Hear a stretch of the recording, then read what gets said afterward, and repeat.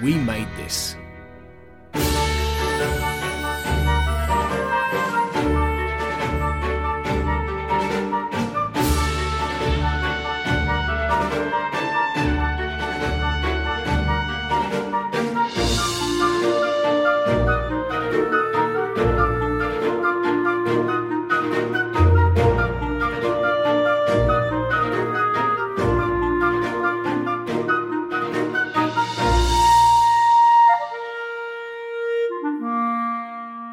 Hello and welcome back everyone to a podcast all about the sounds of cinema and television and discussion about them between the notes, which is where we come in. The name's Black, Tony Black. The name's Wilson, Sean Wilson. Oh, how suave are we? And in this episode, discussing the music of September of 2021 and specifically the music of James Bond, we will be talking about the work of composers including Hans Zimmer, David Arnold, the great John Barry and more. So, yeah, this month is Bond month, isn't it? And, you know, we were going to talk, Sean, about a few other bits and bobs as well, you know, a few other scores, all of which are good and things like that. But we had to sort of, you know, go deep on Bond, didn't we, this month? Because, you know, it's the conversation everyone's having. Yeah, we've only waited 2 years for it, and it's just absolutely immense that it's finally here. Bearing in mind that, as I remember it, this film was actually meant to have come out at the end. No Time to Die was meant to have come out at the end of 2019, wasn't it? Pre-COVID, pre-pandemic, and then they pushed it back to two different dates in 2020, and then it fell foul of the pandemic, obviously. But yeah, the fact that it's here, the fact that Hans Zimmer is scoring it, just feels like even more of a monumental event than it would have been when it originally was scheduled to come out. Yeah. It's funny that, but yeah, it's obviously dominating all the headlines. It's everywhere, and you know, Bond mania, and I think it wasn't just COVID that delayed it. I think it was that originally Danny Boyle was supposed to direct it, and then they had a lot of problems with the script and direction, and they changed a lot of things. And you know, making a Bond film never seems to be simple anymore. It seems to be a long, torturous process each time. So they took their time really with this, and then obviously, yeah, COVID happened. And originally, the guy who was supposed to score No Time to Die was a guy called Dan Roma, who did Luca, which we talked about a few months ago, and various other things. And then I don't quite know what happened there. Whether he produced, you might know this, Sean. Whether he produced a score and it didn't work, or they then decided to just bring Hans Zimmer in. But it wasn't necessarily going to be what we've ended up with. Which, just to say, we will talk about much more at the end of this podcast. We're going to make you wait slightly, but. Yeah, it wasn't quite what was originally planned. So it's just been a long time getting to the point where we've finally got it in our ears. Yeah, I don't know what happened with Dan Roma. I interviewed Dan Roma for Luca earlier this year, but I didn't ask him about Bond because I didn't know because the film obviously wasn't out at that point. And I didn't know whether it might have been politically sensitive or not to talk about it. And obviously you don't want to draw on what a composer hasn't done. You want to talk about the project that they've got in front of you at the time. I honestly don't know what happened with that. I mean, Dan Roma is not famous for big bombastic Bond scores. Mind you, he'd never scored a Pixar movie before Luca, and he did a brilliant job with that. So I just think it was probably differing creative visions. I think because it was Daniel Craig's last movie, maybe they wanted the scope and the expanse of the music to be bigger than Roma was capable of giving. I don't know. I mean, it could be any number of reasons for it. I mean, one might also say that in relative terms, Hans Zimmer is like the rock star of film music, and if you bring Hans Zimmer into it, it brings a certain level of awareness and prestige to it. I mean, this is me spitballing. I honestly don't know. I think you're probably on the right lines there in many ways. It sounds like that would be a situation that would happen, you know, for what is ostensibly a finale. And, you know, we will get into this. We're going to get into No Time to Die in some detail and talk about that. But it's just great that it's here. It's great that it's finally arrived. It is, I think, part of the cinematic boost we need. You know, we've spent a long time waiting for these kind of movies to come out, and over the next 3 or 4 months, we're going to get quite a few in big succession. Things like Denis Villeneuve's Dune, things like The Matrix 4. You know, there's lots of these big movies that people have been waiting for a while, some of which have been delayed, that are starting to trickle out now. So, yeah, I think Bond is all, in a way, the first big one. And, you know, hopefully, and it seems to have, Sean, hopefully it will have done well enough as well, even with all the delays and COVID and all the worries and all that kind of thing. Well, apparently pre-sale box office is rivaling Avengers Endgame. That's what I read online, which is pretty amazing. It's probably not all that surprising, particularly in the UK, because I was thinking about this recently. Bond is probably the last bastion of British movie franchises, isn't it? Because I can't think of any others now, because Harry Potter has finished. Whether that was truly British, one could probably argue that. It's probably owing more to Hollywood, although obviously Bond is now gone more over to Hollywood as well. But, I mean, Bond is essentially a UK institution, and it's no wonder that people have come out in support of it. I've had so many conversations with people saying that, you know, people who've been quite apathetic towards going to the cinema, even since they've reopened, you know, earlier in 2021, and yet they've been seduced by the prospect of watching Bond on the big screen, because there is something very irresistible and nostalgic and enduring about that franchise, and that carries over into the music as well, wouldn't you think? Oh, 100%. 100%. I completely agree. And I think it is still a very British institution. And, you know, people like us, we're not nationalist flag waving, you know, rule Britannia, last night at the proms kind of people. But there is something about Bond that is quite I treasure as a British person in a way. And yes, there is. It's always been transatlantic because it was made originally by two American producers. Bond has always had one foot in both camps in many ways, you know, but the films always retain that level of Britishness, that level of, you know, very well. I mean, you know, in recent years you had Skyfall, which really sort of doubled down on that. You know, in the Daniel Craig years, you've had so much more of the action set in England than you ever had in the previous era of films. So there is something to treasure about Bond and how it kind of feels like a real treat. And we get it first. You know, in the UK, which is a rarity. You know, in the US, it's not out till the 8th. It's always a week later, even in America. So that is unique. I can't think of any other franchise that really does that. So it's like it's protected for British audiences in a way, and I think that is lovely, and it means that you consistently get such fervour. But I think it's particularly after the pandemic for No Time to Die, particularly high again. A bit like with Skyfall, because obviously that tied in with the Olympics and that tied in with a sense of real British optimism, and I think that's what gave that $1 billion boost. And to be fair, I think. No Time to Die is not going to make that kind of money for obvious reasons, but I think comparatively in terms of COVID, I think it's going to do extremely well, probably better than almost anything else. It might even beat Shang-Chi, although to be fair, that's got the boost from China, I think, probably as well, is probably why it's been a bit of a monster hit. So who knows? But I think comparatively, it will be a huge sensation because it's not just that it's a new Bond film, it's that we've had to wait such a long time, and it feels a little bit like, this is great. This is normality back again, you know? Yeah. We wait and see how big the box office will be. I mean, early indications are very good. Obviously, you have to scale down your box office expectations during the period we're currently living through. I read somewhere online that in order to qualify as a solid success, it has to take $900 million. I mean, whether it takes that or not, I doubt that very much. But no, it won't. I doubt that, no. I'm really glad that you cited Skyfall there, Skyfall, and the way that Skyfall basically reflects on and deconstructs the idea of Britishness. I mean, you think of the Tennyson sequence where Judi Dench quotes Tennyson during the inquiry just before she's attacked by Silver, Javier Bardem, and then you've got Bond, Daniel Craig, beleaguered, battered, down but not out, who's been shot, retired from active service, drawn back into active service. He is now being drawn back into the fold to basically protect his matriarchal mother figure, like M.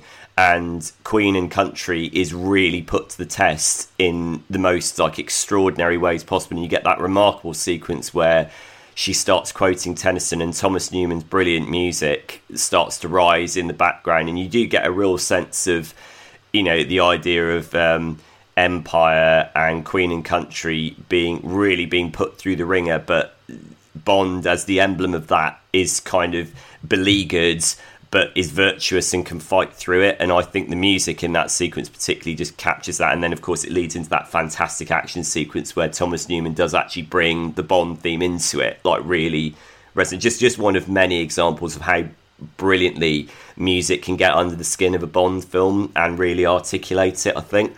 Yeah, I think that's it. let's talk a bit about that then, because what we're going to do in this episode, we are going to have a couple of little non-Bond films to just talk about things that stood out over September. But we're gonna choose. We've gone with our retro picks, which we're kind of doing in this new format we're doing. We've gone for Bond retro picks in this case. So I've picked one, you've picked one. So we're gonna work through, do both of those, intersperse with some other non-Bond stuff, and then finish by really doubling down on Hans Zimmer and No Time to Die. So we'll start with my retro pick, which is going back to the first Daniel Craig movie, the one that begins this 5-picture story, essentially, Casino Royale from 2006, scored by David Arnold. Now, I think this is David Arnold's best Bond score myself. He obviously came in after the travesty that was Eric Serra's Goldeneye. Jesus. Yeah. Which only has one truly good piece of music in Goldeneye, and that's not done by him. That's the tank chase bit. Yeah, that was John Altman, wasn't it? Yeah. Can I just say, sorry to interrupt, David Arnold did actually recently come out in support of Eric Serra's score for GoldenEye, saying it was very audacious and very strange, and he kind of admired the fact that Eric Serra got away with that. So I think, fair enough, that shows a great deal of humility on David Arnold's part. But anyway, I digress. Yeah, and he seems a lovely man, David Arnold. And, he is. I've spoken to him. He's really funny, really nice person, really knows his stuff. Yeah. He's great. Yeah, he really seems that way, and I think he's got a lot of humility, and in fact it's really nice that how much Hans Zimmer loves him as well, that they're good friends, and he's on the official No Time to Die podcast, which I'd encourage anyone to listen to because it's great. Hans Zimmer talks about how much for the new score he was a bit inspired by not just what John Barry did, but what David Arnold did in his music, and I think you can see that, and obviously we'll get to that later, but Arnold obviously did Tomorrow Never Dies, The World Is Not Enough, Die Another Day. And with Die Another Day, he really did write a score that reflected that bonkers, ridiculous film. Because it went very electronic and whoop, whoop kind of thing. But then with the Casino, he really is able to bring it down. Like the film brings the franchise back to earth. You know, it strips out all the gadgets. It takes it back to the origin story of... It does the first true origin story of James Bond, you know, in the comic book vein. And it strips him back to first principles. No gadgets, no, you know, team around him, no, all that stuff. And the music is able, I think, to get back to being not just quite a brooding in places score to reflect and dark and edge score to reflect Daniel Craig, but also a really lyrical, beautiful one. I mean, the track that always stands out to me is City of Lovers, where Bond arrives and Vesper arrive in Venice. And it's pure John Barry, that is, in many ways, but not a complete rip-off. It's Arnold taking all of the kind of things we've seen him do, not just in Bond, but in all of the big blockbusters he's done in the 90s and things like Stargate and Independence Day and all these other films he scored, but brewing it up into a definably Bond sound. And I think, I mean, I'd love to see him come back in the next Bond era, David Arnold. It'd be great to see him do another one, but I think of the 5 he did... for me, Casino Royale is the pinnacle, and I think it's just a beautiful piece of music. Where do you sit on Casino score, Sean? I love the Casino Royale score. It's a very, very close run thing between this and Tomorrow Never Dies. I have to be honest, I love the score for Tomorrow Never Dies. Yes. Whatever one thinks about the film, the score is fantastic. It is. I agree. You know, that was as you said, that was Arnold's debut score. It's got such a swaggering sense of pizzazz, like brilliant. Yeah. Mixture of jazz, orchestra, electronics, everything comes together in that. But the Casino Royale score is fabulous. I mean, it is really interesting going back and listening to it again. I mean, I think, with the greatest of respect to David Arnold, who I respect very much as an artist and as a composer, when you listen to Die Another Day, it was quite clear that he was running on fumes in that one, I think. There really isn't. There's a lot of like awful like synthetic effects in it, like drum pads, and it's not entirely his fault because, let's face it, the film was an absolute load of donkey bollocks. Let's be completely frank about that. It was terrible. That's a quote. That's a quote for the poster. Yeah, put it on the poster. And I think when a composer is faced with a travesty of a film like that, there's only so much they can do. That's not to say there weren't good things in the Die Another Day score, because there were. I mean, the romantic sections are really great. You know, whenever the Bond theme turns up, it obviously induces a sense of nostalgia. But like you said, quite correctly, about Casino Royale stripped everything back to the basics in terms of the story, in terms of the portrayal of Bond, in terms of the gadgets, and also in terms of the music.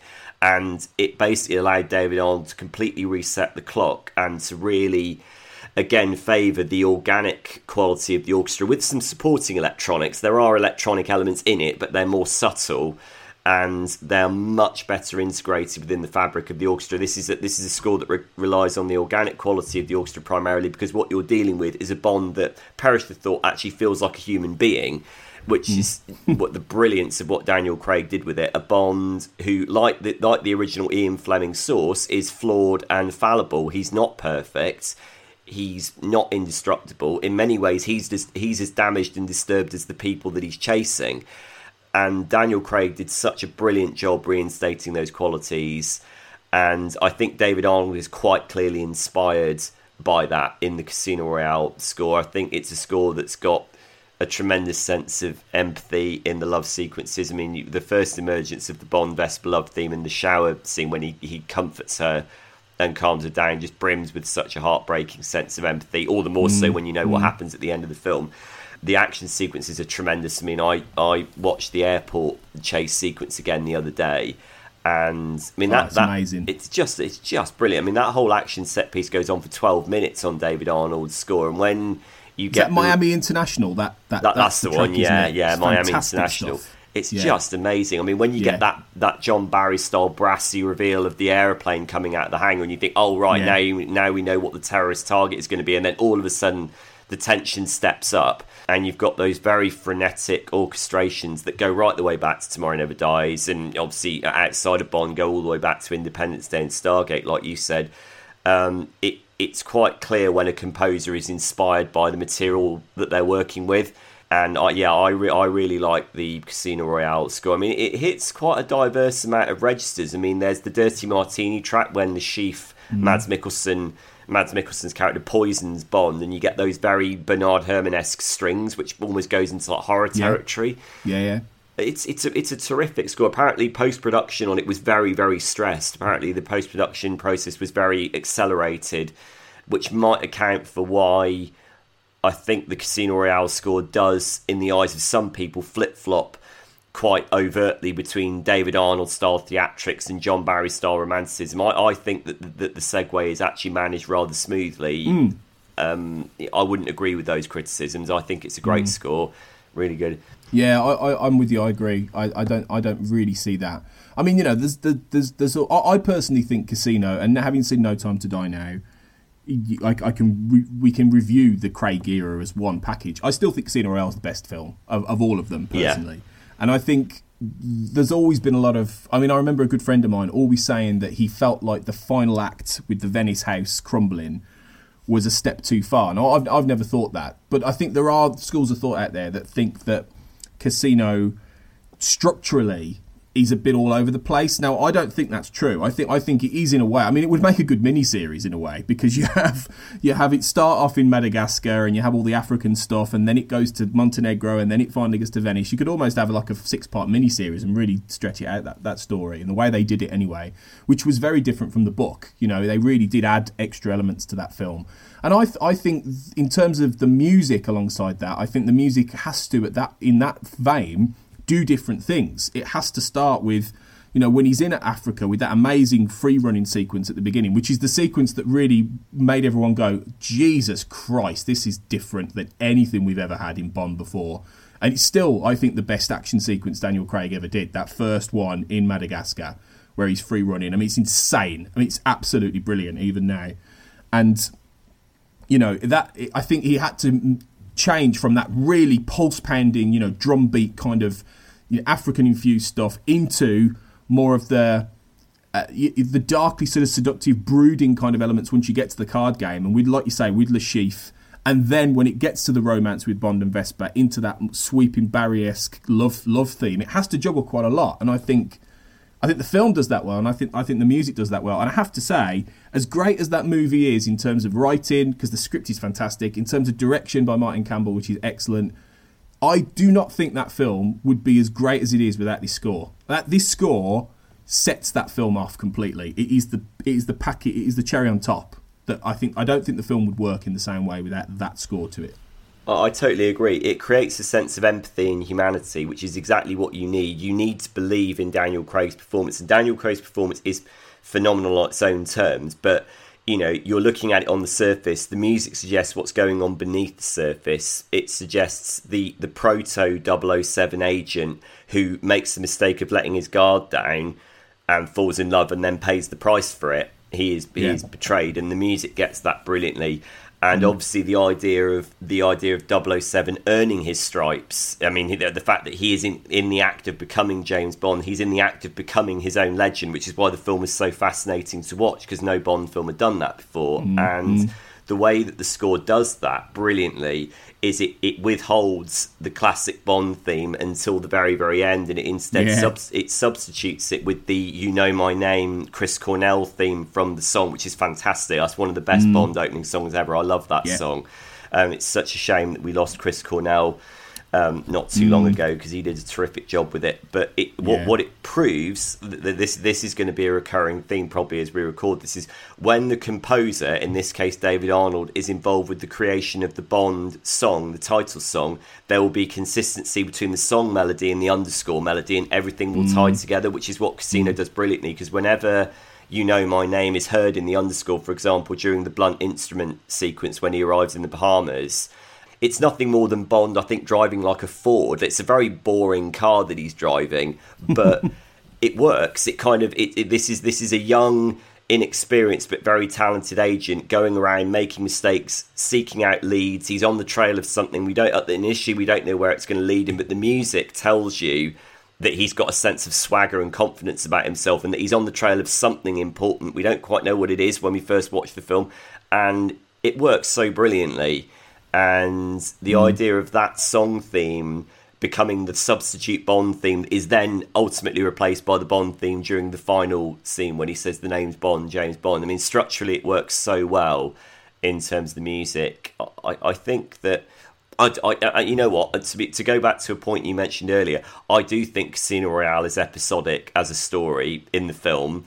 I don't think it's structured perfectly. No Bond film is perfect. All Bond films have got awkward, angular, like lumbering edges, and I think, I do think there is a peculiar pattern to Casino Royale where you're basically front loaded with the two biggest action sequences in the first hour. Then everything stops and it goes into this stop-start poker game, interspersed with which tense moments. Then it goes back to the card game. There's another tense moment. It goes back to the card game. It's not structurally perfect, but such is the strength of Daniel Craig's performance and the accompanying score by David Arnold. In amidst everything else that's brilliant about it, it pulls you through it. Yeah, I think you're right. I think the music.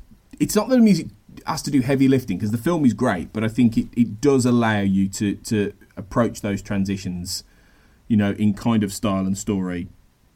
In an even smoother way. Yeah, it's just a fantastic piece of work. It really is. And I like I say, I would love to see David Arnold come back. And I think I always wonder whether, had Sam Mendes not directed Skyfall and it would have been more of a random director, you know, of like in the ages before, if you would have had Arnold come back and do that, and maybe Spectre. I think, you know, because Mendes obviously brought Thomas Newman in because it's his regular composer, and you know, I wonder. I always think, what would Arnold have done with Skyfall? You know, but then Skyfall wouldn't have been Skyfall as it was without Sam Mendes. So it's a non-question, really, isn't it? It also wouldn't have been what it was without Thomas Newman, because Thomas Newman. I know Thomas Newman's scores for Bond are controversial, but Thomas Newman has got one of the most distinctive musical signatures of any composer in Hollywood. I think he's a genius.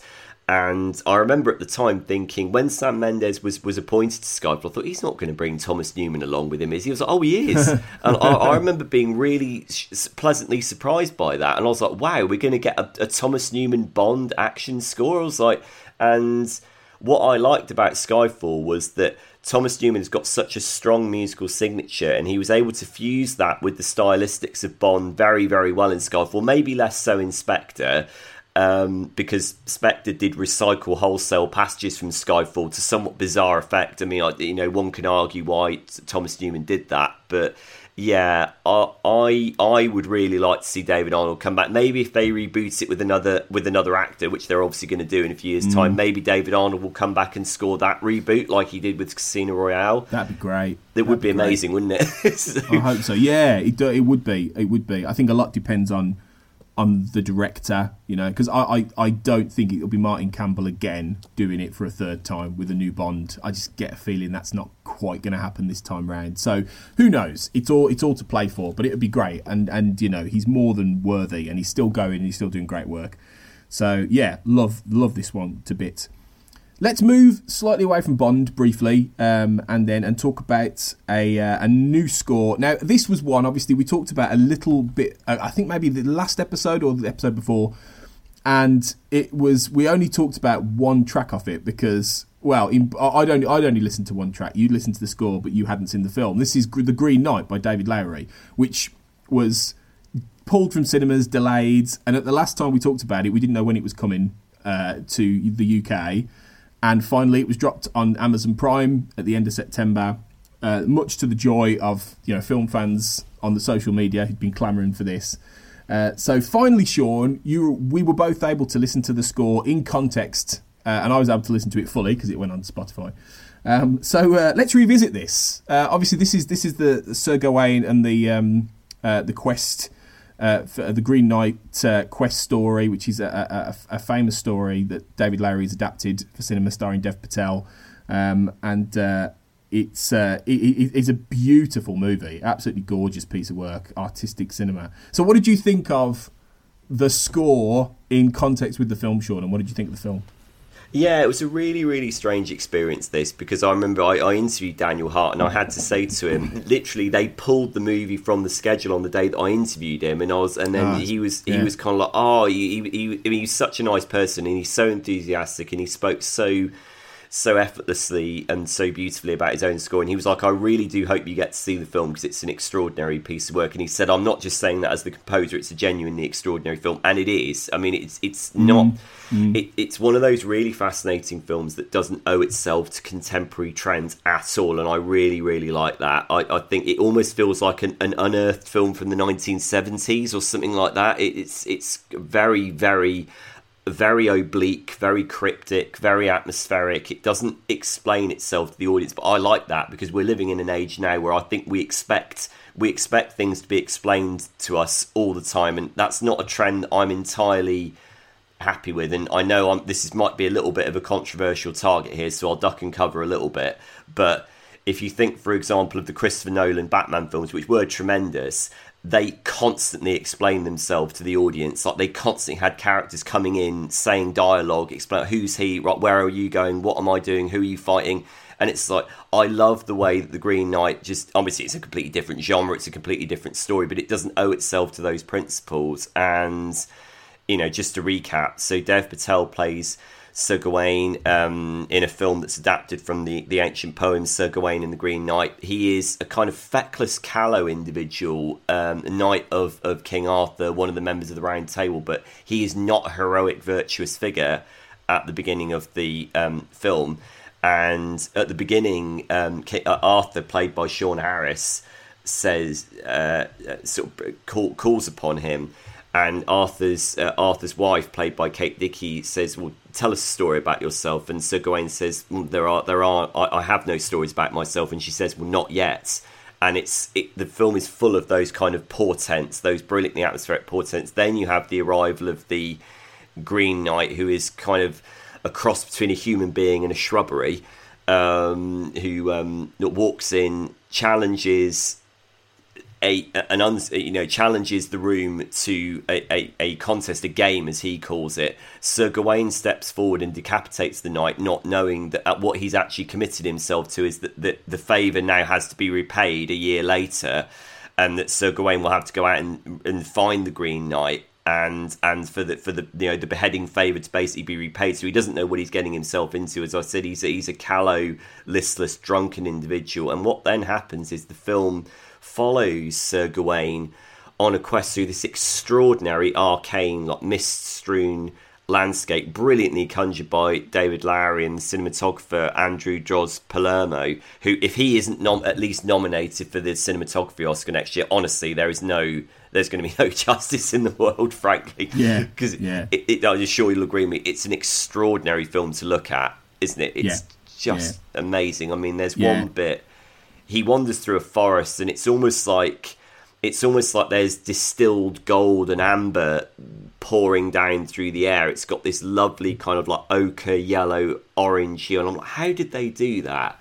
Like, how did they catch that? I mean, presumably there is some kind of post-production grading on it, but it's really quite amazing, and there are all manner of like surreal set pieces that basically put this central character to the test, and the music is very much of a piece with the movie. The movie is not an easy journey. It's very challenging. There are longueurs. There are kind of elliptical, baffling, confounding passages. I mean, the whole film is kind of like that, but that's what I liked about it. And the music, similarly, as one would expect, is not drawing so much on thematic notes. There are recurring motifs in the score if you listen to the score in isolation, but be prepared, it is a dark experience. There are recurring ideas in there. It's more about tone. It's about using tone, and it's using vocals, brilliant use of vocals, brilliant use of like plain song, poetry. Daniel Hart said to me that he went and researched a lot of arcane kind of words that have fallen out of existence, and he put those as songs into the score, and some of those are heard diegetically within the context of a given scene. Others are heard non-diegetically, being sort of piped in from seemingly from outside the world of the film. And it's a really, really remarkable piece of work. It's really broody and experimental and very eerie, and I suppose it probably owes more to the tone of Hart's score for Lowery's other film, A Ghost Story, which I believe you're a fan of that. I love that film. Yeah, and the music, to be fair. Yeah, I mean the films are obviously different in many ways, but then at the same time, that whole film is about a ghost wandering around a landscape, almost looking for something. It's and you know, The Green Knight is a lot of Dev Patel moving around, going in a sort of an episodic fashion, going to different people. So there's I suppose a connective there. I agree with everything you've said, really. I won't lie, I didn't really love the film in a way. It's one of those things where I thought it was incredible, like in terms of how it looked. Like you said, in any just world, David Lowery will be up for an Oscar for this, like without a shadow of a doubt. I hope that happens. I worry this film is just too plain weird for people to actually, in a mainstream context, really get enough to get that kind of awards love. I hope I'm wrong there, but so in terms of the visuals, there's that sequence with Erin Kellerman where he goes to and she's the woman with the in the house, who's dead. I mean, it looks incredible. That's the sequence I always remember from this, because it's beautiful, it's haunting, it's like. It's stunning, and there's so many examples of that. I think it's just not my cup of tea, I think, is the best way to put it, in terms of the way it's presented and the story and the way. It's just not my cup of tea.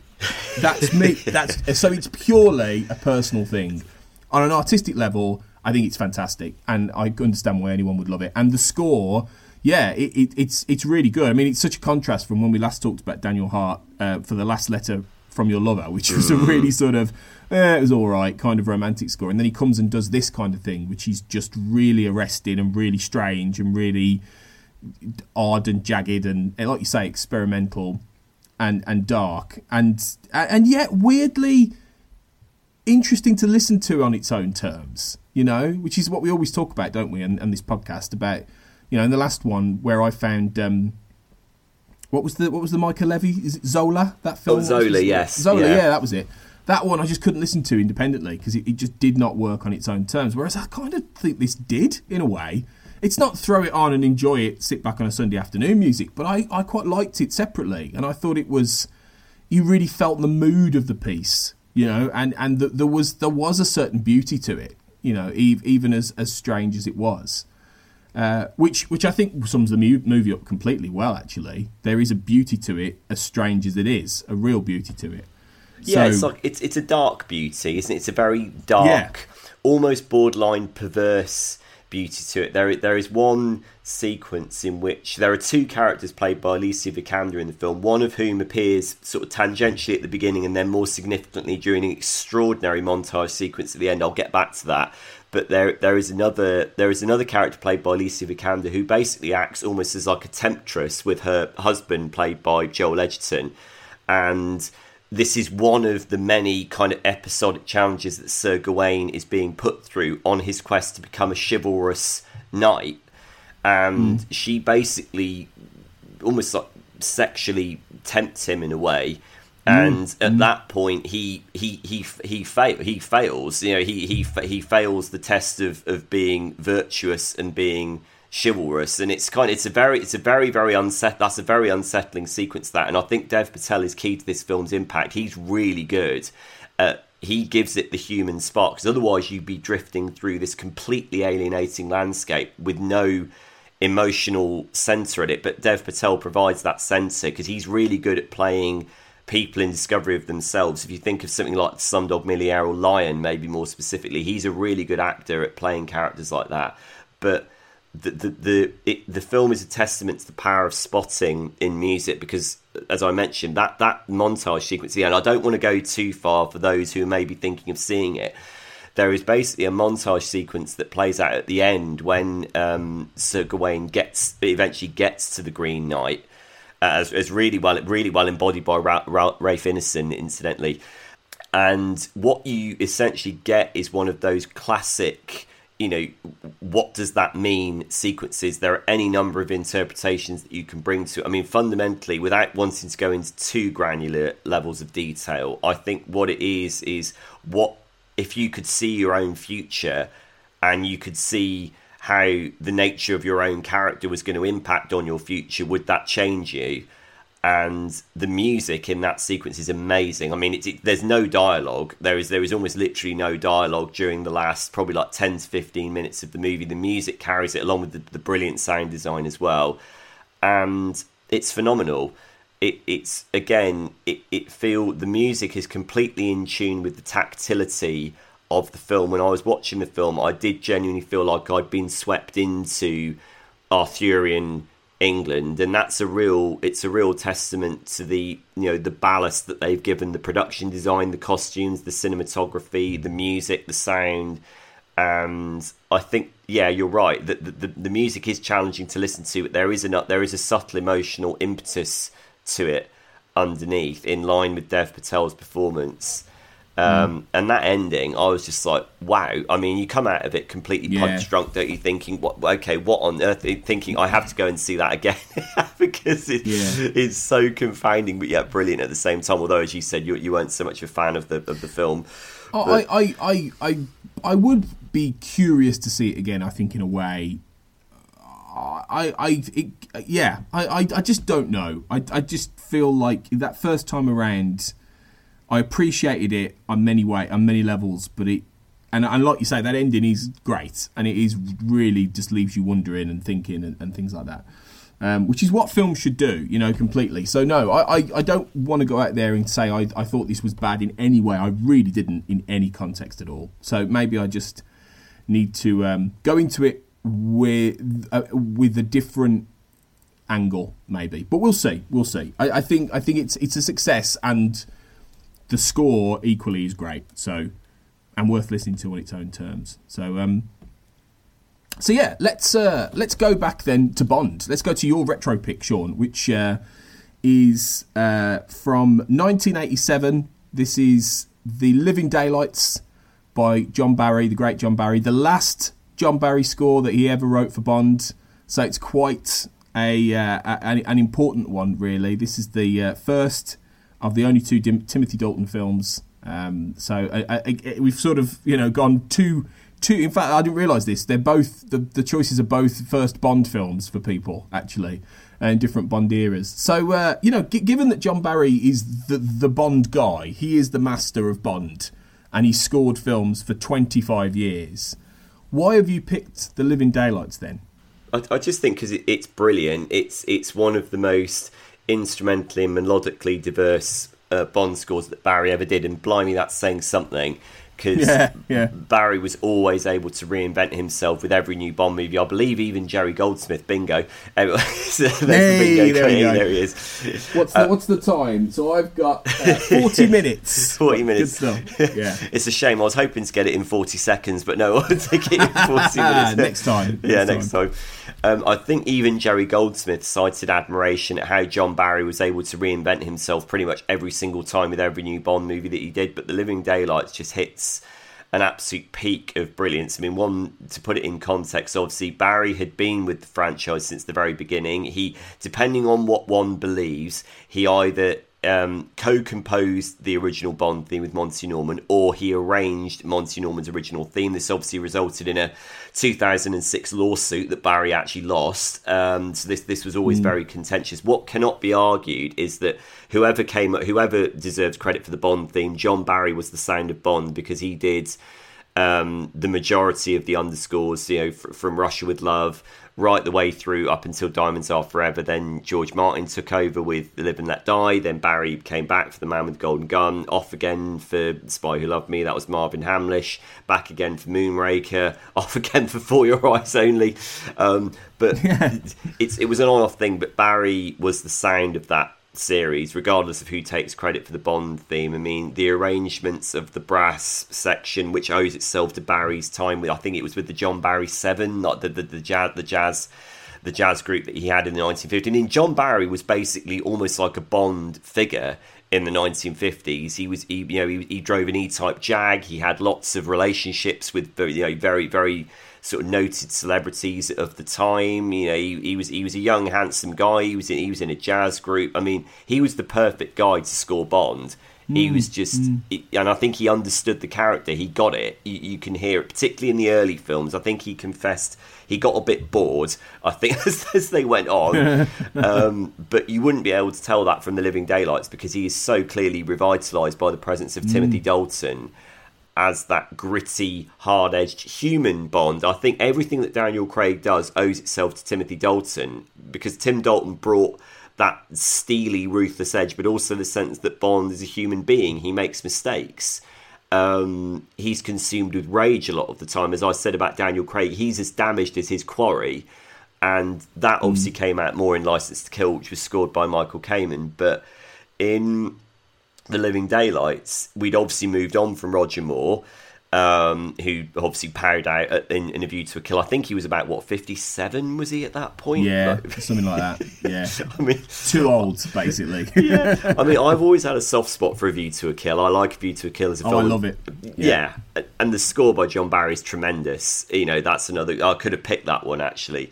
But I think realising that Tim Dalton was a complete reinvention of the character, John Barry upgrades the harmonic and instrumental techniques. I mean, for once, for the first and only time in a John Barry score, what you get is an electronic drum kit underpinning the action sequences, which gives more of a kind of tactile, hard, sort of thumping edge to the action sequences. But crucially, as with all great film composers, the electronic element is subservient to the orchestra.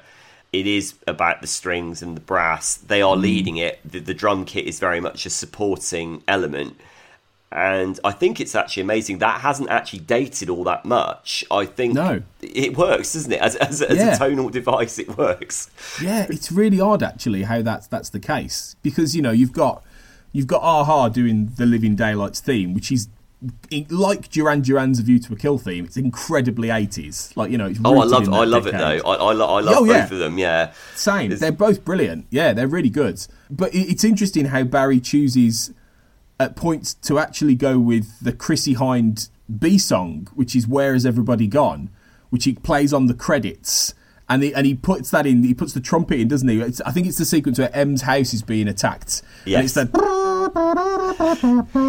It's listened to by Netcross, the baddie, on his headphones, so it's heard diegetically within the scene. So that I don't think that had been done with a Bond song before. Actually, that might have been a first. If I'm sure someone could point that out, but and then that's subsequently been done since. I mean, it's done in the most recent film, in fact, isn't it? But it's like Yeah, so there's some really interesting things that he chooses to do. But I love how you've picked this one, definitely, because I think it is almost like a John Barry Bond score that gets a little bit forgotten, because everyone goes to the big hits, it goes to the early 60s stuff, or On Her Majesty's Secret Service, which probably is his best one, and all of these guys. But then you've got, but all of them in the different contexts. I mean, I think Moonraker is incredible. What he does on Moonraker is beautiful.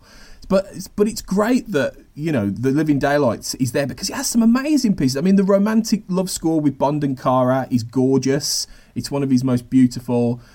Some of the action, big brass sort of action things like Air Bond, over Afghanistan in the plane. It's brilliant stuff. It's absolutely amazing. It's stuff I'd love to see done live, actually. And I know the City of Prague Philharmonic Orchestra have done a lot of that, and they've done that live and things like that. But it's just great, It's a really, really great score, and like you say, it has all these different elements to it, these complexities that should have dated, but they haven't, and they do. They provide an entryway for Dalton's Bond in an appropriate way, because The Living Daylights itself as a film is very much a hybrid of this possible new Dalton edgy future and the very, suave, sophisticated Bond that we'd seen in the Moore years. It's a bit of a hybrid film. It's telling that originally it was supposed to be Pierce Brosnan for The Living Daylights, but he was tied into Remington Steele, so he didn't get to do it till Goldeneye, like 10 years later nearly. So they in a way, it feels like they'd written that for Brosnan, which makes sense, when you look at the film in many ways. And it's really only License to Kill then that really goes, right, let's do it. Let's do a proper Timothy Dalton Bond film and make it hard and nasty and, So do you know what I mean? And so Barry scoring it makes sense to sort of bring all those elements together. Yeah, it's got that outlandish, outsized feel to it, which is what you need, and yet it's got just enough grit under the fingernails to make it work. I mean, I'll say outright, this is one of the most thematically rich Bond scores that Barry ever did, because there are 3 songs composed for it. You've got the main, all of which are deployed within the underscore, so brilliantly interpolated by John Barry. You've got the Aha title track, which acts as one theme in the underscore. You've got the Pretenders, Where Has Everybody Gone, which you've just mentioned, which is the Necros. That's the baddies theme, essentially, the main antagonist theme. And then you've got the If There Was a Woman, the love theme for Bond and Cara, which is, as a song, it plays over the end credits, and it's fairly drippy and it's fairly forgettable. But there was a man. Yeah, that's it. And it's like that's the kind of thing that people, when they walk out the cinema, are like, there's a song playing, and they probably walk out and just forget about it. But the melody is lovely. The melody on its it is. Nobody was better than John Barry at adapting. Nobody did it better. Nobody did do it better. I mean, so many composers have tried to adapt the Bond mantle. David Arnold is the one that's obviously come closest, but nobody did it better than John Barry. And his ability to adapt song melodies into the underscore was extraordinary. He was really good at that. And it was fortunate that I think on every John Barry Bond score, he got to write the songs. And there was real consistency between what you hear during the opening credits and what you subsequently hear in the underscore throughout the rest of the movie. And The Living Daylights is an emblem of how brilliantly that can be pulled off. All those 3 themes, plus the Bond theme, which stands on its own, plus a whole host of other motifs as well. So I mean, you're probably looking at least half a dozen ideas circulating in The Living Daylights, which is a pretty phenomenal amount of thematic melodic material for a film like this. It's really, really engaging to listen to, and it shows real self-awareness of the franchise, while also imbuing it, particularly in the romantic sections, with more sincerity than what we'd necessarily got during the Roger Moore years, where I think everything was more tongue-in-cheek. I mean, I'm glad you cited, just incidentally, Moonraker, because that is beautiful. Moonraker is gorgeous. And it's funny watching Moonraker, because it's one of the stupidest Bond films ever. And yet it holds a special place in my heart, because it was it was the first one I owned on VHS. I had a horrible. I was only about 8 or 9 at the time. I had a horrible I had to get something cut underneath my tongue at the dentist. It was horrible, and it was really gory. And my mum said, "Well, if you get through it bravely, I'll buy you a Bond film as a reward." I think she went down to Woolworths and she said they didn't have the one you asked for, which I think was 4 Your Eyes Only, but here's Moonraker, which I hadn't seen. I was like, oh, great. and it's probably no surprise that John Barry's score made such an impression on me and that it stuck with me, because I think watching Moonraker, I get the impression that what John Barry said to himself was, I'll be damned if my music is going to stoop to the level of stupidity that's in the film. It's going to be really elegant, really supple, really romantic. It's going to float above the movie with this air of class. And you know what? It works. It works so brilliantly. It imbues the film with so much more. By playing against the expectations of the movie, the score makes the movie better. I'm not sure anyone else other than Barry would have got away with that. No. It's a curious thing, Can isn't you it? imagine a Marvin Hamlish Moonraker score? There'd been a lot of disco. I mean, that'd be amazing. There is actually the disco version of the Moonraker title song, isn't there, over the end credits of Moonraker? That's probably what Marvin Hamlish would have sounded like, actually, all the way. Can you imagine that? Oh my god! I kind of want that to exist, like, in a way. I think that would be amazing. So, dum dum, where are you? Oh no! Yeah, I just want a whole score of that. Yeah, amazing. But yeah, you can't beat a bit of Barry, and it won't be the first the last time we talk about him in this, because I think there's going to be a little bit of conversation about that when we get to No Time to Die, which is coming soon, guys. Hold on, we're nearly there. But John Barry will return. John Barry will return. Yeah.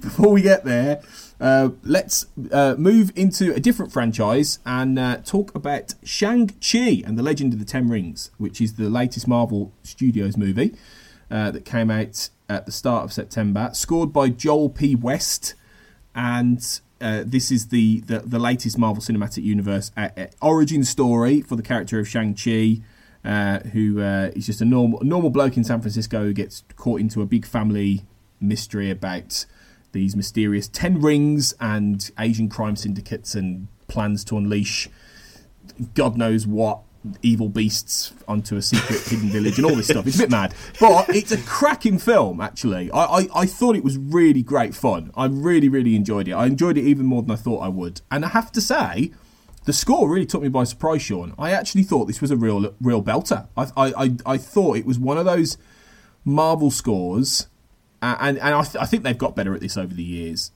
because the accusation used to be levelled that, all Marvel scores sound the same, which was never quite true anyway, but I think they've definitely improved over time. I would say this is one of the better recent ones. I had real fun with this. Yeah, I really like the score as well. I also really enjoyed the film.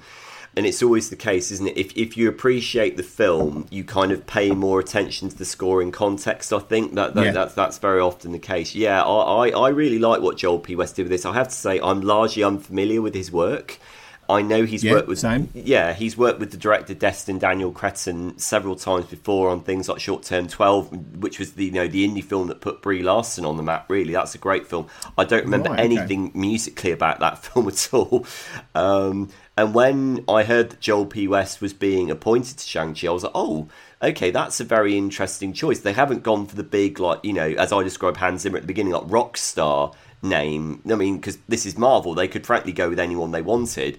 I imagine this was Cretton staying loyal to one of his longest serving collaborators, and frankly, good for him. Good for him for importing the composer of Short Term 12 into the Marvel Cinematic Universe canvas. So I imagine that he stumped for him.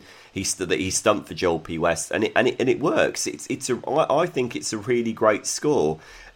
I mean, I'm a sucker for Hollywood composers interpreting a sort of Far Eastern ambience and aesthetic. I mean, what one should say outright, this is a Hollywood composer assimilating the idiosyncrasies and aesthetics of a different culture. One must say that outright. It's not like this score has been composed by someone from within that culture, but I don't necessarily think there's anything wrong with that necessarily, because it's a really beautiful score. I mean, I think that's probably the thing that seduced me about the film, which is this is the first Marvel Cinematic Universe movie that draws on Asian mysticism and legend and iconography, and I thought that was really, really intoxicating and really beautiful. I mean, there's the sequence when I think we can talk about this now, can't we, because the film has been out for a while, where Shang-Chi and his allies basically find the hidden village in the forest, and he's schooled by Michelle Yeoh's character. It's not just in terms of fighting, but in terms of you need the mental discipline. You need to be mentally prepared. And you get this very lovely Crouching Tiger, Hidden Dragon-esque set piece between the two of them, and the music has got the use of the bamboo flute, the erhu, which is the stringed instrument, and it's really lovely. And those instrumentals are the instrumental principles are all the way through the score. It gives it a real sense of delicacy, even in the more emotional moments, like we have Wenwu, the Mandarin, brilliantly played by Tony Leung, who just lights up the screen every time he turns up. There's a real gravitas to the music, and in spite of the fact that it's a Hollywood composer, writing for this character, you get authenticity through the speciality instruments that have been used, the chord progressions, the counter rhythm, the harmony, and there is a theme. There is a theme for Shang-Chi, whether it's that memorable or not. There is a theme for him that builds throughout the score. It's not a Marvel score that just kind of ambles along. There are clear building blocks to it, and there is a narrative that's conveyed all the way through it, which is something that some Marvel scores have struggled with. I do agree with you. They've generally, with the appointment of Alan Silvestri with Captain America: The First Avenger and subsequently the Avengers movies, they got better after that point. I think generally they realised that there's something about importing a composer of Alan Silvestri's caliber into a franchise like this, because he brings so much blockbuster history with him, and I think that's inspired the subsequent composers like Michael Giacchino and now Joel P. West to also step up and think, right, okay, this is like Bond, this is an outsized, outlandish, essentially fantastical concept that's got to be imbued with real human relatability and empathy, and I think Joel P. West does it really well in this, and I think the film as a film on its own terms, it does it really well as well. Yeah. I think. Yeah, I agree. I think you've hit the nail on all the heads there. Really, I think all the nails and all the heads. all the nails and all the heads. I think it does. It manages to, I think, provide Shang-Chi as a character and what I'm sure will now become a trilogy, because it's done really well at the box office, justifiably, because it was a real. I found it just a real. I can't remember, and if I'm honest, as crazy as this sounds, I even including No Time to Die, which I did really enjoy, which we'll get to soon, I don't think I've had as good a time at the cinema watching Shang-Chi as I've had in a long, long time. There was something about that film. I just thought everything is working for me here. Everything, even though I understand that it's not a perfect film, it's not a 5 out of 5 movie. I'm not saying that. I'm saying that there was just something about the experience. I was like, it's just working, like everything, and the music is included. In that there are so many motifs in there, and so many lovely moments and lovely action beats, and sweeping kind of themes to it, that I was just like, wow, this is just great. This is just the film itself, I think, in terms of, it's not as good, but in terms of that origin story impact, really did remind me of Black Panther, and I think that the score isn't as good as that. I mean, that obviously that won an Oscar, and it is a magnificent piece of work. It's not that great, but it did leave me with the same feeling of, this score works really well for this movie and this character, and I can see how this would weave into not just the future Shang-Chi sequels, which I'm sure we will get now, but also when Shang-Chi pops up in who knows what, Avengers 5 or whatever, when he starts popping up in other things, and you get those films bring in some of the themes from these other movies, I could well imagine Joel P. West's work being layered in to even somebody else's score, like Alan Silvestri did at points in like Avengers, Infinity War, or Endgame. And I really hope that happens, because I think this score is good enough, and I think the main sort of theme for Shang-Chi that comes out of it, with this Asian orchestration, is great. It's good enough, I think, to warrant that in the future.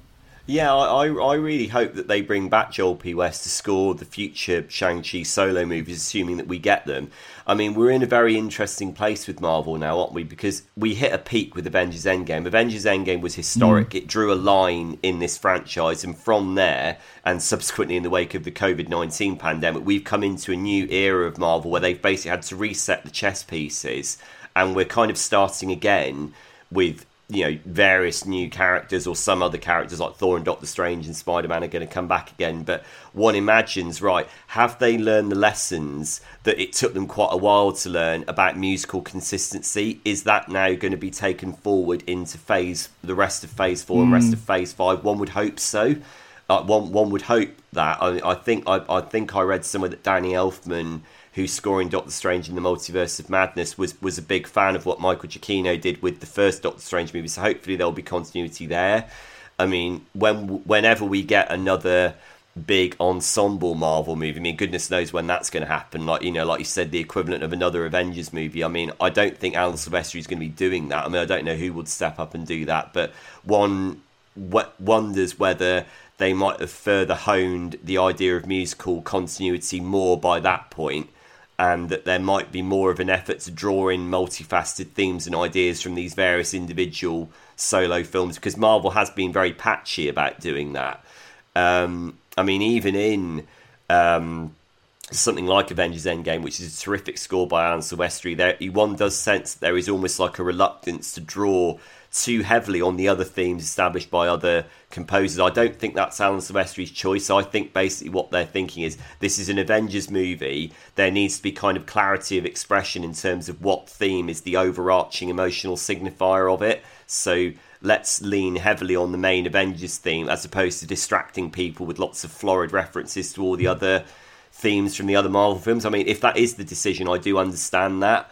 But yeah, it remains to be seen how Marvel is going to develop musically. I think they've learned their lessons, or they are learning their lessons about that now. I mean, the fact that an indie composer like Joel P. West, who'd never done a film like Shang-Chi before, the fact that he's been allowed to come in and do such a brilliant job as this, gives me hope that they are becoming more open-minded about A, importing these kind of composers, and B, hopefully favouring their work in a multitude of different ways as the franchise goes forward. But we'll wait and see on that. I mean, we've got Eternals by Ramin Djawadi. We've got Spider-Man No Way Home by Michael Giacchino. We've got Doctor Strange in the Multiverse of Madness by Danny Elfman. I think Thor Love and Thunder, I don't think they've announced who the composer for that is yet, have they? But no, it might be Mark Mothersbaugh again, maybe. Which would be great, because he did a brilliant job with Thor Ragnarok, I thought. He did. Let's hope so. And there's also Christoph Beck for Hawkeye, which is coming soon as well.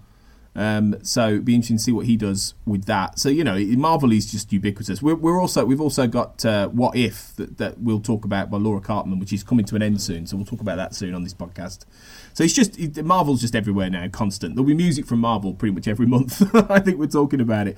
But that's fine, because it's diverse enough usually to be able to be a different thing each time now, particularly. And I think they've really started to understand in the last few years the importance of the music in terms of selling these products and keeping them fresh and keeping them different, which is going to be increasingly difficult given that it is literally constant now. Like, there is not a month that goes by where you're not going to have something Marvel MCU related, which is a big risk, really, generally, because for years people have talked about Marvel burnout, Marvel oversaturation, but they ain't seen nothing yet. I mean, this is that was when you had 2 or 3 a year. Like, now it's like, how many episodes a year? Maybe 80 episodes of something. Yeah. Plus about 4 movies. Like, if they were oversaturated, then people. So it will be interesting to see what happens, really. But as long as they keep making movies like this and delivering scores like this for TV as well, then sign me up. I'm there.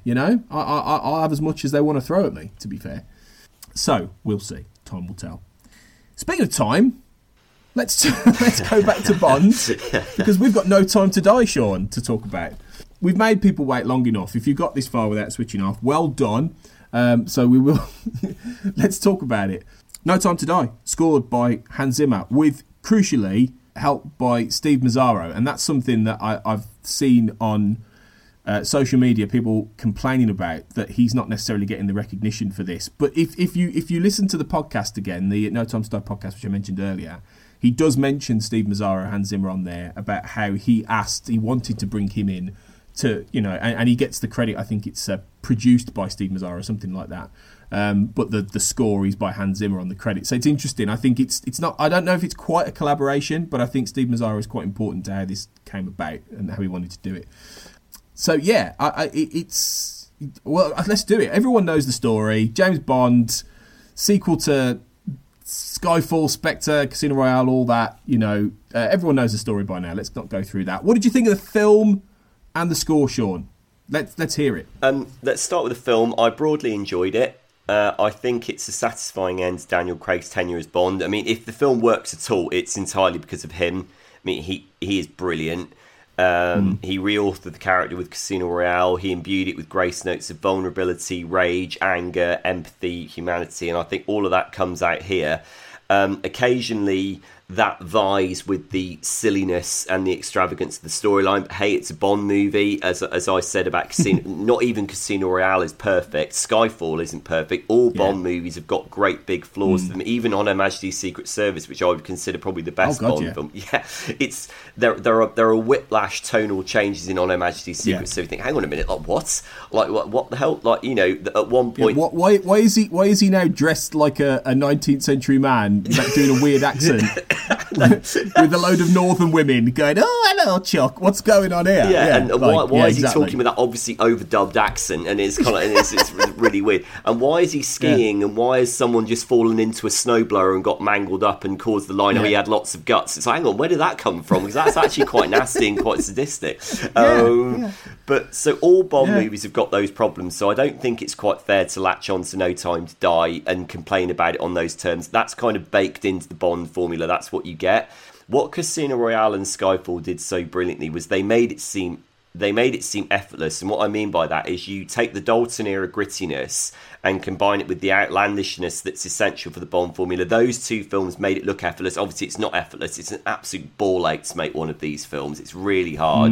Even Sam Mendes came out at the end of 2019, I think, and said, look, making a Bond film is like being the England football manager. You're not going to please everyone. You're fighting a losing battle every single time. Even Sam Mendes came out, was very, very stinging about the production process on both Skyfall and Spectre, and he made Skyfall, which is one of the best Bond movies ever. So, I think that strain is more evident in No Time to Die than it is in either Skyfall or Casino Royale, which were, in spite of their flaws, were smoother viewing experiences. But I did enjoy No Time to Die, largely because of Daniel Craig's performance. I thought there were intelligent gestures in it. I liked the way that the villain, who I thought was really well played by Rami Malek. I know he's had quite a lot of criticism for being a bit bland. I thought he was actually genuinely disconcerting and creepy.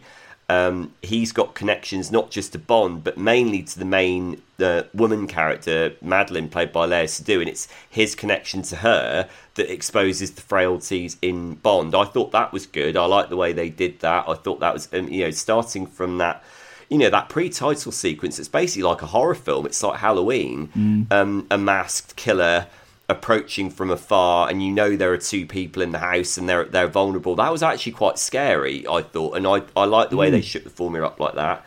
I mean, it's quite obvious that they've obviously looked at the template of Skyfall in particular and thought, right, if Skyfall had one reveal of one Aston Martin, let's have two Aston Martins in this one. Why? There's no reason for him to bring out the V8 Vantage in No Time to Die, but what the hell, let's just have him driving it because it's the first time we've seen it since The Living Daylights. There's a lot of that kind of attitude in it. Let's just escalate for the sake of escalating things. But again, it's a Bond film. I thought it's a strange mixture of seriousness and silliness, kind of sobriety and earnestness, and it's kind of all over the place. But again, Daniel Craig makes you feel it. I thought there were undercooked ideas. Lashana Lynch's character, Noomi, for all the much vaunted talk about, levelling out the MI6 playing field, her character goes nowhere and has no development whatsoever, which I thought was really disappointing because they set her up as being an interesting character and she ultimately has really very little to do with the plot. She certainly doesn't have very much impact on it. One could say the same with Ana de Armas, who I thought actually is Paloma, who I thought was brilliant in her one sequence. She's really funny and really lively, but she's only in one 10-minute sequence, then she's not in the film again after that. So it's a complete mess, but it's an enjoyable mess, and I think Daniel Craig cuts through the noise, and he's the only Bond actor who's got to basically bow out of this with any sense of dignity, because you think of all the other Bond actors have either crashed out being, they were either too old, Roger Moore, they were too embittered, Sean Connery, They were stupid enough to do one movie and think a career waited for them elsewhere. George Lazenby, that didn't work, did it? No. You know, Pierce Brosnan was dropped over the phone by Barbara Broccoli and Michael G. Wilson. Timothy Dalton was caught in the political wranglings between Eon and MGM, which meant he left the role prematurely. I mean, Daniel Craig is the only one who's got to see it through to the end, and that's kind of historic. That's really significant in a way, the more I think about that. But I've waffled enough. That's what I think about the film. I mean, I'll because I've talked a lot, I'll give it a little break before I get to the score, because I want to hear what you think about the film now. Well, I think you make some really, really good points there. I think the one thing that I was surprised about, and you know, I'll preface this by saying I have not been this excited to watch a movie in I don't know how long. Like, genuinely. Probably since Avengers Endgame, actually, I would say. Which I was well up for. And I loved. Well, I really liked. Let's put it that way. And I was honestly surprised about how I didn't feel what I thought I would feel when the ending happened. And because some people, even when this comes out, which will be about a week later, and there'll be American listeners who would maybe haven't seen this yet, I'm not going to say what happens at the end. But I was surprised how little I felt anything compared to how I felt at the end of Skyfall. Yeah. I totally agree with you there. Yeah. I was really surprised. And given how it ends, I should have been on the floor in bits, and I wasn't. And I don't know why, to be honest. I think it's probably because, in many ways, the way this film ends was the only way this could have ended.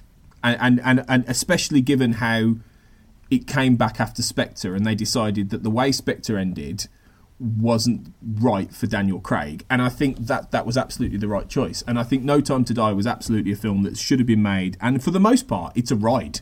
Like, it has some great sequences. I don't think it's got anything quite as good as the African stuff, Casino Royale, the free run-in, or even the Siege of Skyfall Manor at the end of Skyfall, which is amazing. I don't think anything in this is as good as either of those in those films. But it does have some great set pieces. I love all the stuff with the car, the DB5 at the beginning. I just thought that was fantastic fun and really well staged. And you know, I did appreciate having both Aston Martins, because the second one is from The Living Daylights, funnily enough. That's the same Aston Martin that Timothy Dalton drives in that film. So it was great to see that back, actually. But yeah, you know, the story is it looks great, this film. I mean, it looks fantastic. I mean, it's shot really, really nicely in many places. I think it's a better looking film than Spectre, and I think I like Spectre a lot, actually. I've always thought that's a bit underrated, and I enjoy it for what it is. But I think No Time to Die is a bit more cohesive than that film generally. And I think it had a great cast. I think it really did. I was let down by the villains, both the villains, to be honest. Really, I was much as I agree with you about Malik's performance being creepy, and I think on rewatches that might actually improve for me. I don't necessarily think the character itself is badly designed. I just don't think enough was there to really get a grip on that character and what his plan was, and there were quite a few plot holes in this film. Really, there were things I didn't quite get on the first watch that should have been able to read. Some of the intricacies about quite what the plot was, quite what the mystery about Madeline was, Léa Seydoux's character, all these little things. So it'll be interesting to see whether it depreciates on a second viewing. Will this what in my head I term the Star Trek Into Darkness effect? Does it get worse every time you watch it? And I don't know. I mean, it will remain to be seen. I really enjoyed it, though. I had a great time. I do think it's slightly better than Spectre, but it is not anywhere near as good as Casino Royale or Skyfall for me. No, personally. No, it isn't. That's the general feeling I have. Yeah, and I totally agree with you that for me, despite the way it ends, which is, you know, that ending sequence has got real magnitude. It's really significant. Yeah. Again, we don't want to give away what happens, but I totally agree with you that there is nothing as devastating as what happens with M and Silver at the end of Skyfall, which is you genuinely do get a genuine sense of loss. And I remember watching Skyfall thinking, blimey, how have I been a Bond fan for this long and not really understood his character? Why has it taken this long for us to get underneath Bond's skin properly? I mean, Casino Royale did that to an extent, but Skyfall took it to a whole other level. I'm like, you know, these films have been going since 1962. I only now feel like I'm understanding Bond properly now in 2012. That was a really significant moment for me. It was really momentous and really interesting. I think, to go back to your point about my theory as to why the ending maybe didn't knock either you or I out in terms of its emotional sense, it's because the pacing of No Time to Die is not great. The story isn't great. There are too many big moments in advance of that ending. It's much of a muchness, and I think the more big moments you have in advance of the ending, the less of an impact the ending's going to have. What Skyfall did so brilliantly was it stripped back the outlandishness of what you expect at the end of a Bond movie. It didn't take place on an exotic island. It took place in a house in the Scottish Highlands where the stakes were intimate, but they were very personal. You felt the danger, and that meant the final sequence with M really cut very, very deep. It really damaged you because you're being intentionally divested of all the usual Bond trappings, and it felt like a Bond movie, but it divested those trappings as well. It works so brilliantly. This one does fall back more into the traditional kind of Dr. No. Okay, we've got a villain with a a physical deformity. We've got an exotic island. We've got such and such and blah blah blah. And I think that's might potentially account for why both you and I didn't necessarily feel that at the end. I think you're right. It's the end, without giving too much away. It's very. I thought it was a combination of You Only Live Twice and Tomorrow Never Dies. The ending, basically, what they do, which is not a bad thing, because that both of those, the endings of both of those films are actually really good. But I think the point you make about Skyfall is a crucial one, and I promise, guys, we will get to the music soon. But this is important context, I think, for the music, because the music plays into a lot of this stuff. I think that the brilliance about Skyfall, and why what you said is absolutely true, is that in that film, you never get any of that understanding of Bond from Bond himself. Everything comes from everybody else, whether they're trying to unpick his story, whether they're guessing about things, whether they're investigating his history. He never at any point sits down and tells you anything that's going on in his head, but yet you understand how he feels. You understand what happened to him in his past. You understand how he feels about M, but he never has to say it. Whereas in No Time to Die, and it's earned in many ways. It is earned in many ways. And like you said, I think Daniel Craig is great, and he does a really good job. This is the first Bond movie where he feels much more like a normal bloke, basically just trying to defend his family. It's a much different kind of Bond to the Bonds we've seen ever before, and it actually lays a really interesting road that they could follow for how this franchise evolves. But I think in this film, he tells you everything. He tells you exactly how he feels. And I think if you do that, you take a little bit of the mystery and the enigma away from the guy in a way that I don't know if you can ever get back again, in a way. And I think that the ending doesn't work in a way for that reason, because he's not a mystery anymore. This iteration of Bond isn't a mystery anymore. And I think in a way, the way it ends, which to be fair, is actually an incredibly momentous thing for James Bond as a franchise, the way this film ends. It does something that has never been done again, never been done before, and it's a big thing for the future of this whole thing. And I think maybe it doesn't work because this film puts too much on the table, actually, in many ways. And I think that's possibly a bit of a genie that's out the bottle now, and it'll be interesting to see what happens next as a result. Yeah, I do. Yeah, I totally agree. That's a really interesting point that you made about Skyfall there. The fact that they can keep Bond as an enigma and we learn about him from external sources. I didn't think about it like that before. That's a really, really interesting observation. I think you're absolutely right about that. Yeah, what No Time to Die is earnest. It's very earnest, and I think earnestness is something that I've got a problem with. You know, the idea of if you make something more explicable and more melodramatic, that imbues it with more dramatic weight. No, not really. I mean, that can work, but I think that what happens is that you get, there are too many peaks in No Time to Die, dramatic peaks for the ending to have the impact that it does. What you really needed before that ending, you need a real moment of subversion, like you got in Skyfall, with the geography of the location, with the setting of that final set piece. You need that subversion to basically catch your breath and take you by surprise, so that you're further surprised by what happens after it. And that's what Skyfall did so brilliantly. It's what Casino Royale did very well, actually. Although I know, like you said at the very beginning, a lot of people have problems with the fall of the house in Venice sequence in Casino Royale. Like, is it one action sequence too far? But Skyfall didn't have that problem. It was interesting. I read somebody who made the point that maybe he should have retired Daniel Craig after Skyfall. That they'd said everything they needed to say about the character at that point.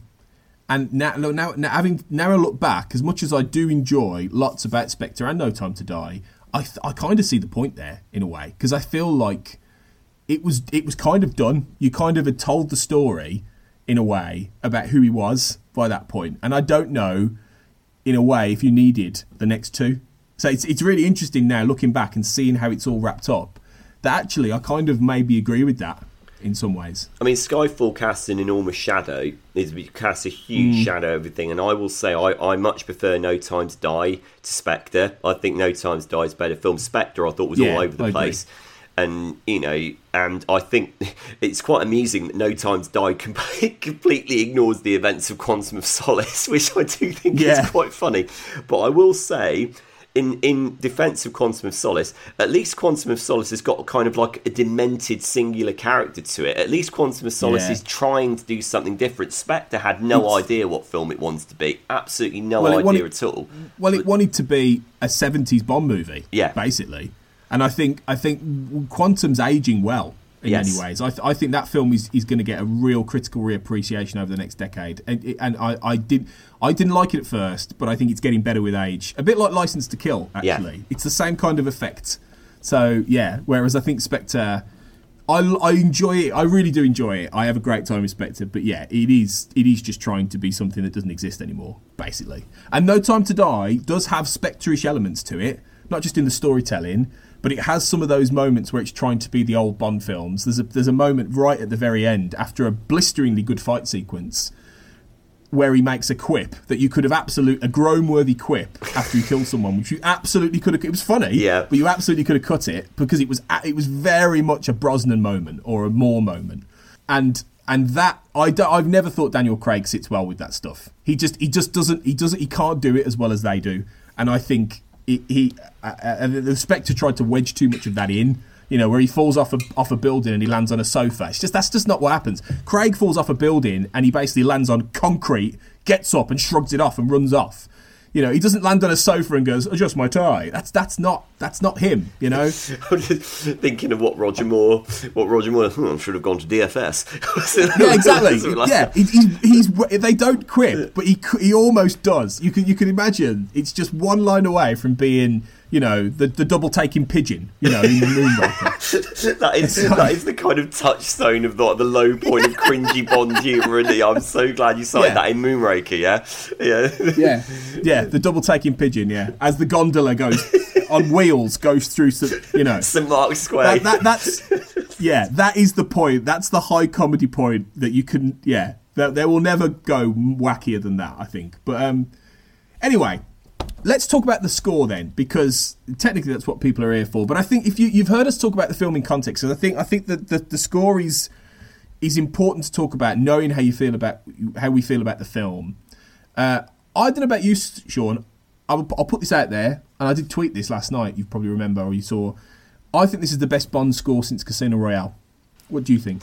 Broadly speaking, I like it. I think if you're going to do star ratings, which I don't normally like, I think it's a 3.5 to 4 star score, which is pretty good within the out Bond. Of 5. Yeah, out of 5. Yeah. I was going to say if it's out of 10, it's a bit harsh. I was a bit worried. Yeah, out of 5. If it was out of 10, it would probably be 6.5 to 7. I would say. Okay then. So as we've already established, I really like what David Arnold did with Casino Royale. I really like what David Arnold did with Quantum of Solace. I think that's a really underrated score, and I know it is a good score. It gets lost amidst the blitzkrieg momentum of the film. I mean, Quantum of Solace is just like, as director Mark Forster described it, he wanted to make a bullet from a gun kind of movie, and it is that. And I think the score gets lost, and I think that it also suffers because David Arnold was not involved in the warbling cacophony of a title song that was done by Jack White and Alicia Keys. David Arnold had nothing to do with that. Therefore, there's no melody to that song anyway. There's nothing to parlay into the underscore anyway. I know you disagree with me on that, but I don't know. I like the song. I don't know if I disagree with the parlay in it. I think that's a fair point. I do like the song though, but that's just me. Yeah, I don't think that Alicia Keys and Jack White harmonised together at all. I think they should have gone with one or other of the artists. But despite the fact that Quantum of Solace can't drink from the thematic well as far as the song is concerned, I think the Quantum of Solace score is really good. I think it's got really propulsive action material, really good espionage material. That sequence at the opera, the Night at the Opera sequence with the swirling strings and the harp, is brilliant. That's probably David Arnold's best piece of suspense music that he's done for any of his Bond scores. It's really, really great. As I mentioned earlier, I really like what Thomas Newman did with Skyfall. I like the fact that he brought his own idiosyncratic flair, but he was also able to honour the spirit of John Barry. And I think it's always the case whenever you bring a composer into Bond, there is such an established sense of musical convention with Bond that it's a sense of how much is the composer's individual personality going to effectively be battling with the wider conventions of the franchise. And when you bring in someone like Hans Zimmer, much like Bond is a very outsized franchise, Hans Zimmer has got such a dominant kind of overbearing musical personality. He is so kind of all-consuming. Like, you listen to a Hans Zimmer score, you'll know instantly that it's a Hans Zimmer score, like immediately, particularly when he works in the action realm. And I know we've had discussions about this before, but generally speaking, I like Hans Zimmer when he's not working within action movies. I think he's better when he's working in dramas and more intimate movies. That's the kind of Hans Zimmer that I like. You think of something like Rain Man, Driving Miss Daisy, Thelma and Louise, Beyond Rangoon, Regarding Henry, whatever. I like Hans Zimmer in that realm. I'm not so keen on the pre-packaged Hans Zimmer big, bombastic, noisy brand that filmmakers are seemingly hell-bent on reproducing that ad infinitum, film to film. That's not necessarily his fault. I don't think it's his fault at all, actually. I think he is a film composer. He's working within an industry. And when certain filmmakers hear a certain kind of prefabricated, prepackaged Hans Zimmer sound, they'll go, right, Hans, we want that score from that film in this film. And that I mean that as a damning indictment of working practices within the film industry generally. Yeah. I think it's not a swipe against the composer at all, because I think there's only so much that Hans Zimmer can do. If he's briefed with doing a score and the filmmaker wants it to sound like something else, there's only so much he can do on that. And I think in the case of No Time to Die, what you get is, I think it's an interesting mixture of Hans Zimmer has got a lot of humility in terms of he clearly loves the heritage of Bond. You can hear that in the score. He clearly adores it. You mentioned that at the beginning, that he's friends with David Arnold. He clearly reveres the ground that John Barry once walked on. That's very, very evident, and that's good, because you need that sense of reverence. You need that, because we wouldn't be here if it wasn't for John Barry. Let's be completely honest about that. So I think that what you get are some very, very lovely instrumental flourishes. You get the squawking muted trumpets during some, mainly the early action sequences. You got the Cuba chase sequence, which throws in the salsa, which is great. Yeah, I think that might be the best track. I agree, because it's got a real sense of self-aware, humorous flair to it, hasn't it? Which is what you need. That's the kind of thing that John Barry brought to it, in particular. That sense of silliness, but musically diverse and very sophisticated silliness at the same time. That's what you need. There is a really, really good incorporation of the Billie Eilish theme song, like with very moody flute and strings. It helps that Hans Zimmer was involved with the song, so therefore the song melody is parlayed into the score, so there is that consistency there, which is really great. That's an issue that's blighted a lot of the recent Bond scores, but it's not a problem here. There's another theme which I don't know what you would describe it as, really. Maybe like the Bond redemption thing, which does rise to very, very kind of, portentous heights during the final track of the score is called Final Ascent, and we won't give away the context, but it's almost like, it is almost like self-consciously overcooked. You can listen to that and think, okay, that's Hans Zimmer doing what he did in the Batman scores, and this is part of my problem with the score. For however much I like it, I do think there's a real duality in it between the Hans Zimmer the brand and James Bond the brand in terms of the music. And I think there's a battle going on there, particularly towards the end, where I think that as the score goes on, the action music in particular becomes more and more droning, for want of a better word, and less interesting. And I think it loses that Bond continuity thread. I think that thread is continued pretty well for 3/4 of it. I think during the final sequence when 007 is on the island with Safin, I remember thinking this when I heard the score in the context of the film. I was like, this is starting to sound a bit too much like Batman now. And that's I get that. Do you get what I mean? Yeah, I do. Yeah. So I thought it was a little bit. There were points I thought, oh, this is very Zimmer, and that's exactly what it is. Very Batman Inception-y, Christopher Nolan-y. At points, definitely. Yeah. And that's a problem for me because I think, generally speaking, 3/4 of the score I think is great. I think 3/4 of the score is really, really good. Again, there are a lot of very, very strong elements in it. I love the instrumental throwbacks to the 1960s. I mentioned the muted trumpets and the use of the strings and the use of the flute. And there's a lovely. What do you think about the incorporation of "We Have All the Time in the World"? Because that's the big thing that I think. I listened to Matera, the track at the beginning of the album, the beginning of the film, which is where it weaves in as Bond and Madeline are driving, that classic theme from On Her Majesty's Secret Service. I mean, and it's a big thing. I remember listening to it like a week ago and going, "Whoa!" When I heard it, I was like, "What has he done?" And then later on, you get when Bond and M are talking, you get the main sort of introductory theme layered in, don't you? The dun dun dun dun dun dun dun, but you get it in a very muted, dark way.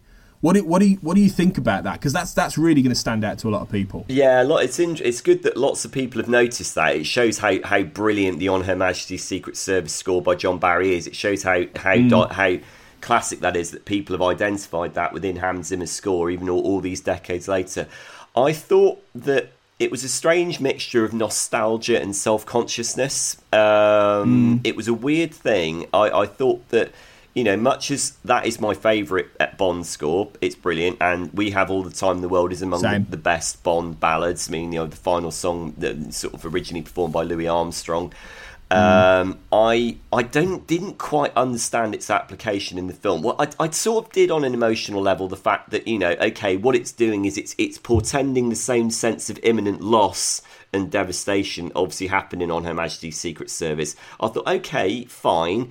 I get it on a technical level. I think it shows an awareness of heritage, but I think it flags it up a little bit too explicitly for my liking. Magnificent as the theme is, I can't help but wondering, would Hans Zimmer not have come up with his own theme along that pace? Well, there, as I said, there is that other semi-tragic, tragi-romantic Bond theme, the other one that we hear during the final movement of the movie. I thought, We Have All the Time in the World, it just about got away with it. The tracking in of Barry's main titles from On Her Majesty's Secret Service was very weird. I didn't get why that was there. It happens during an otherwise incidental conversation sequence between Bond and M. And on some level, you could say, well, because what Zimmer would probably say is that, well, because that theme has got such a sense of portent and imminent sort of sensuality and danger and espionage, that it kind of made sense tonally to import it into that sequence where M is basically reprising what Judi Dench's M said in Skyfall about, the world is more opaque now. We're fighting people in the shadows, and Zimmer would probably say, well, tonally, then that theme works in the back. But I'm like, it snapped me out of the fabric of the movie, because I was like, oh, hang on a minute, I recognise that music, and I'm therefore not listening to what the characters are saying. And all great film music will amalgamate brilliantly with the fabric of the sequence while also somehow standing on its own. And I think that it broke that spell for me. What do you think about it? Well, no, I get what you mean. I had that similar moment where I was like, oh, okay, wow, because I'd heard the love theme earlier, and I was expecting that because I'd heard the track in advance, but I didn't know this was coming. And I in the scene, I was like, oh, okay, this is from OMHSS, but it it was a bit odd in that context. I completely agree. I think, could this be partly, and we talked at the start about how it was supposed to have come out, this film, at the end of 2019. Now 2019 would have been 50 years since On Her Majesty's Secret Service. There was a lot of celebrations at that point about that film being 50 years old, and that film now obviously has been massively reappraised, and it's considered many people's favourite Bond movie and all these things, and the score is wonderful. So it could be partly a celebration of that movie. I don't know. It's also the fact that this film is confronting the same idea that Bond hasn't quite done in the same way, in that Bond has the chance of a family and get married, and he falls in love with a woman, which is something we haven't seen done and taken through. I know Casino Royale exists, but that's different in that he never quite got the chance. Although, to be fair, actually, having said that, there is part of the ending of Casino Royale is that he does have that. He does have Vesper. He does go off with her. David Arnold, in theory, could have worked this in that film, actually, with Bond and Vesper. And ultimately, Vesper's still the great love of Bond's life, and even Madeline knows it. And the film confronts that in many ways. But I think also it's because of the fact you've got Blofeld back, you've got Spectre, you've got all of these things in there that are very iconographic with that movie. And perhaps it was partly because it was 50 years, perhaps it's partly because the film has had such a reappraisal, and that music is so well known. It's hard to say. I think on a basic story level, they thought there was connective tissue between this film and On Her Majesty's Secret Service. But I wonder if that was maybe they thought there was more there than there actually is, in a way, and that the nostalgia for it will send Bond fans. I mean, it sent me wild. When I heard it, I was like, oh, wow, amazing. Yeah. On that level, yes, it will. Bond fans will love every minute of it, and great, that's wonderful.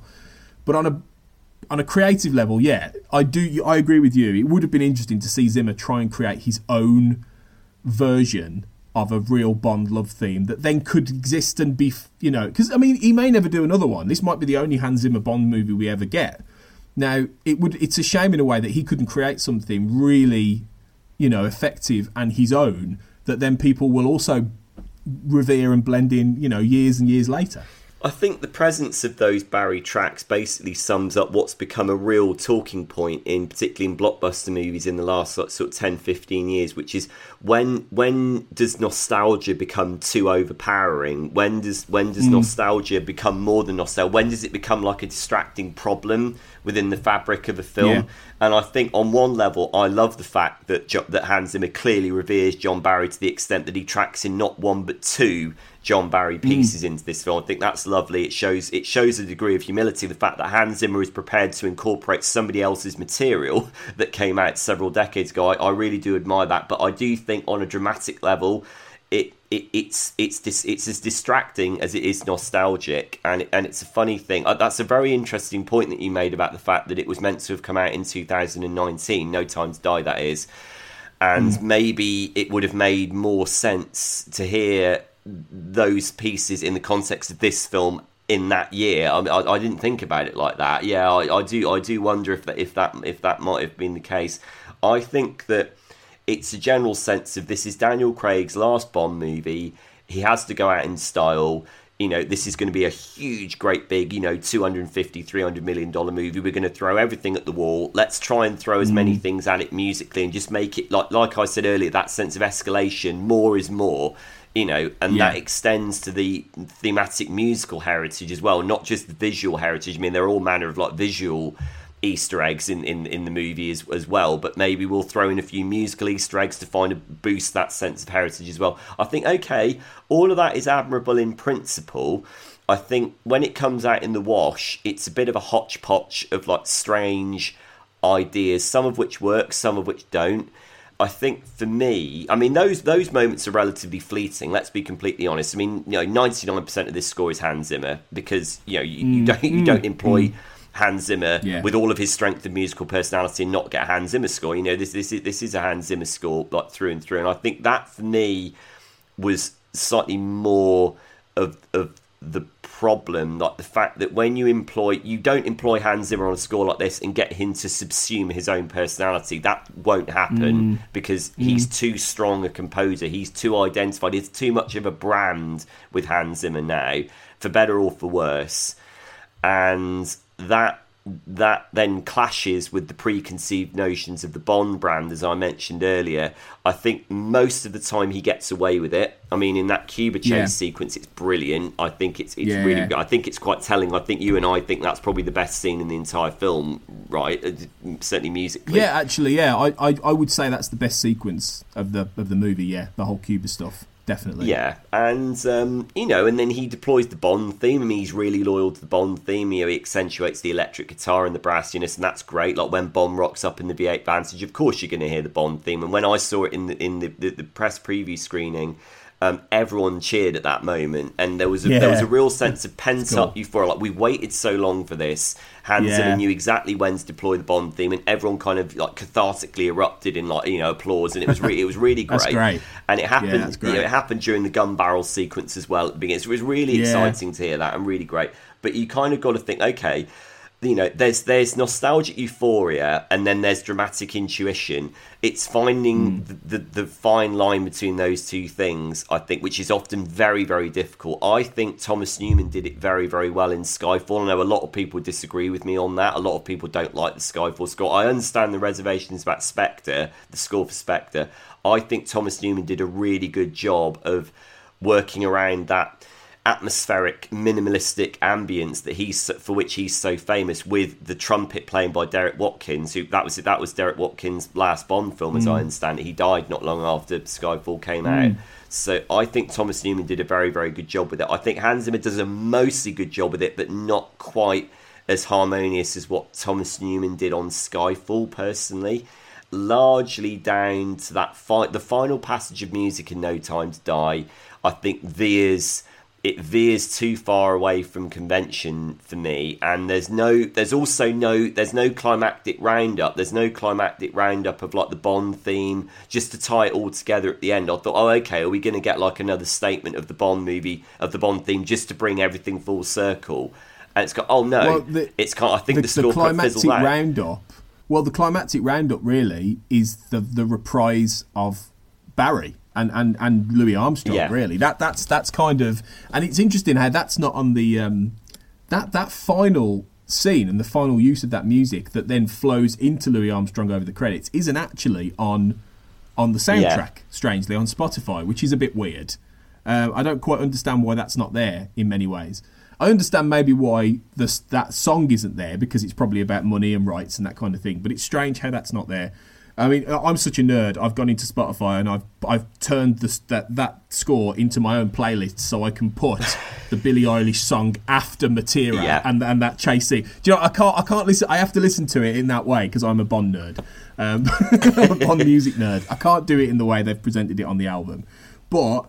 Yeah, I think that's kind of the climactic. And you're right, there isn't necessarily a big dramatic Bondian climactic musical finish in that sense. No, I agree, and it's interesting. In a way, the film itself kind of ends quite abruptly, I thought, in a way, and I think that's partly the point.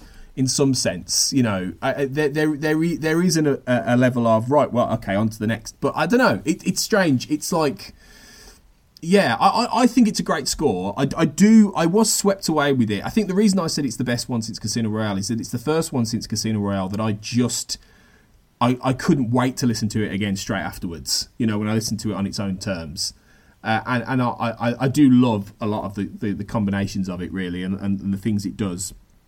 I think you make a really good point about Skyfall, though. It's probably not actually as skilled and as clever in terms of trying to blend the old and the new. And have that composer's voice in there as Skyfall and Thomas Newman's work on that is. As much as that maybe on one level feels so different. And I think that's part of the point, really. I think the Skyfall score is really different than a lot of the other scores in many ways. Even the modern David Arnold ones. The Skyfall score, it's so elegant. It's really elegant, even in the action moments. And I think what Zimmer's No Time to Die score, effective and enjoyable though it is, the Zimmer score is, to actually quote Bond, it's a blunt instrument. It's you flip flop very, Zimmer style, Bond style, Zimmer style, Bond style. That pattern goes all the way through it. Whereas in Skyfall, the lines between Thomas Newman and Bond are blurred constantly all the way through it, and it's much more. It's much smoother.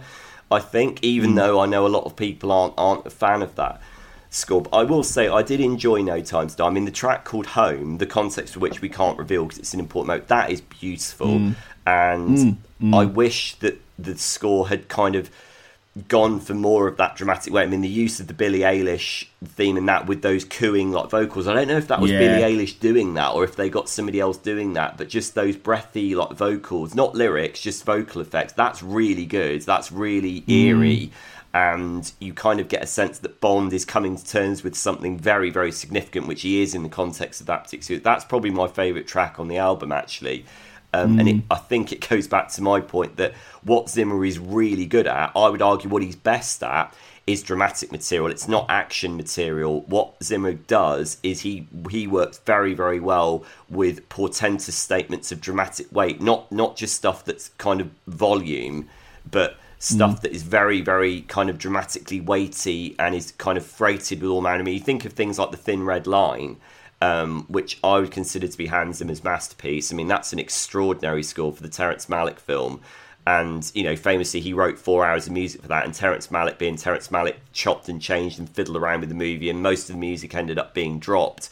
But the 50 minutes of music that is on that album is remarkable. And I'd say that might be Hans Zimmer's best work. And I think tracks like Home, in No Time to Die, get back to that kind of Hans Zimmer that I really like, personally speaking. Yeah. I can see that. You know, whereas the final action sequences in No Time to Die play into the sound of Zimmer that I don't like all that much. But you know that's just me. You know, tastes will vary. It will be a subject of some debate. You know, Bond scores always are, and that's the beauty of it. You know, you get so much debate out there and lots of people talking about it, and that's the great thing. You know, and we're just contributing to that conversation really that will carry on. You know, it will be really exciting to see where, you know, it's going to be exciting to see where Bond goes now anyway, because it really is a completely new slate in all kinds of ways now. And it's going to be fascinating. And it will include musically as well, you know, over the next few years and see quite how that happens, you know, whether or not, you know, I mean, it's interesting when I talked about Dan Romer at the beginning, I've since looked it up, and he would worked with Cary Joji Fukunaga, who's the director of No Time to Die, on previous movies, which is why, and TV shows, which is one of the reasons why he was originally involved, I think. So it will be interesting to see whatever director comes in and starts off this next era of Bond, whether they will bring a composer with them, you know, or whether we'll get David Arnold back, like we say, or whether Hans Zimmer will come back and do it again. You know, it's who knows? It's all to play for. But it's always an occasion. It's always a really exciting occasion because it allows people then to go back and, like we've done a little bit, revisit a lot of the Bond music of old, which is some of the greatest film music ever made. And it's always just a lot of fun when we get into that. So, No Time to Die will be thrashed around for a long time to come yet, I think, which is all part of the beauty of it. I mean, it's just such a pleasure talking about this, isn't it? It's great that No Time to Die is the catalyst for talking about this. I mean, we're basically talking about 60 years worth of musical heritage here. Yeah. And there's so much stuff that we haven't even touched. We haven't even mentioned Goldfinger, have we? It's just quite exactly. Extraordinary. There's like, you could do hours, you could do series worth on this stuff because there's masses of it, you know, and it probably, I think Bond as a franchise has the greatest musical heritage of any cinematic franchise in history. Yeah, I agree. Yeah, you know, even including stuff like Star Wars or Star Trek. I still think Bond in musically is like it's never been equaled in terms of the reach and the things that have been done. I mean, you think of like the guest composer that have come in. I love what George Martin did with Live and Let Die. I think it's brilliant, amazing. Isn't it? I mean, just that funky blaxploitation sort of soul jazz edge, particularly what he does with the Bond theme. It's just amazing. It's fantastic. You know, and you know, you have the title track by Paul McCartney and Wings, and I know we had a little discussion online with my Frame to Frame co-host Andy about whether Live and Let Die actually constitutes a Bond theme, and I was like, well, it was written for a Bond film, so clearly it is a Bond theme. I don't quite know how you'd see it otherwise. Andy had one too many vodka martinis, and we're not assuming that he came out and admitted it, so we're not imposing that. So you're forgiven, Andy. Yeah. It's okay. We'll let you off the hook. You don't. Your Bond card isn't going to be revoked. It's fine. But yeah, there's so much wonderful musical lineage, and the conversation extends onto social media for us. Particularly you on Sean on Facebook and some of these these platforms, Instagram and stuff, have been putting things up about lists of Bond scores and that kind of thing. So, go and find that stuff, guys, on our social media, because we're talking more about it there as well. I've written one review of No Time to Die as well. You interviewed Barbara Broccoli and Michael G. Wilson. I did. We've got to mention this, Sean. We've got to talk about this. I did. That's amazing. Yeah. I honestly, I said to you, I messaged you and I said, I genuinely am not one of those people who is that interested in talking to famous people about stuff. I much prefer the analysing and all that kind of thing. I'm not that bothered about interviewing who knows, and I don't get. But that was like, I am so jealous. So jealous of you. It's amazing. They were great. I mean, it was a very militaristic operation. I only got 5 minutes with both of them and 5 minutes with Kerry Fukunaga as well. But still, yeah. I mean, it's a privilege. They shaped my childhood with these films. Same. Yeah, and they've had a huge impact on so many generations of people. And Barbara Broccoli said something very interesting about Daniel Craig. This might actually bring this podcast full circle, actually, all the way back to Daniel Craig, because ultimately, he's one of the reasons why we're here. One of the main reasons. She said he allowed Bond to bleed. And she obviously meant that literally, but there's obviously also a figurative expression to that as well. He bleeds emotionally. He's a human being, and whatever flaws No Time to Die has, and it's got a lot of flaws, Bond's pain, not just his physical pain, but his emotional pain, is very, very evident. Sometimes earnestly so, sometimes didactically so, but hey, at least Daniel Craig makes us feel it. At least it's there. Yeah. And he's not the kind of invisible car driving archetype from Die Another Day. I mean, my goodness me, which was just diabolical in every sense of the word. But yeah, they were, they said that Barbara Broccoli said there was Diabolical Another Day. Yeah, exactly. That's what they should have called it. Right, that's what I'm calling it from now. Right, thank you for giving me that. That's the name of it from You're now. welcome. Diabolical Another Day. Diabolical Another Day. Yeah. And as for Madonna's rancid horse carcass of a title song, I mean, honestly, just absolutely terrible. Yeah, that was awful. With the line, Sigmund Freud analysed this. I'm like, just go away. For goodness sake, just go away and just stop with all your, your Kabbalistic nonsense and all your foolish movies about Wallace Simpson. And just go away and don't ever go near another Bond song ever again. It's just. I agree with that. But they Barbara Broccoli said that there was a symmetry to Daniel Craig's last ever scene that he shot as Bond. This isn't a spoiler. This is the last scene that he shot. This isn't tied up chronologically with the movie. No. But the last scene that he shot was Bond running away down an alleyway out of sight. And she said there was a real poetry to that. Eerie poetry. It was on the Pinewood lot, so it was the traditional home of Bond. Both the day shift crew and the nighttime crew were all around because they realised the significance of the moment. They all came around and they all came out to just champion Daniel Craig, who has done such a remarkable job of reauthoring this character. He's been great. No matter what flaws the films might possess, he has been brilliant. He's been great. I honestly think he's the best. He's the best James Bond. I really believe that now. I know everyone will still say Sean Connery, and yes, okay, I get it. Sean Connery is my favourite actor of all time. I love him to bits.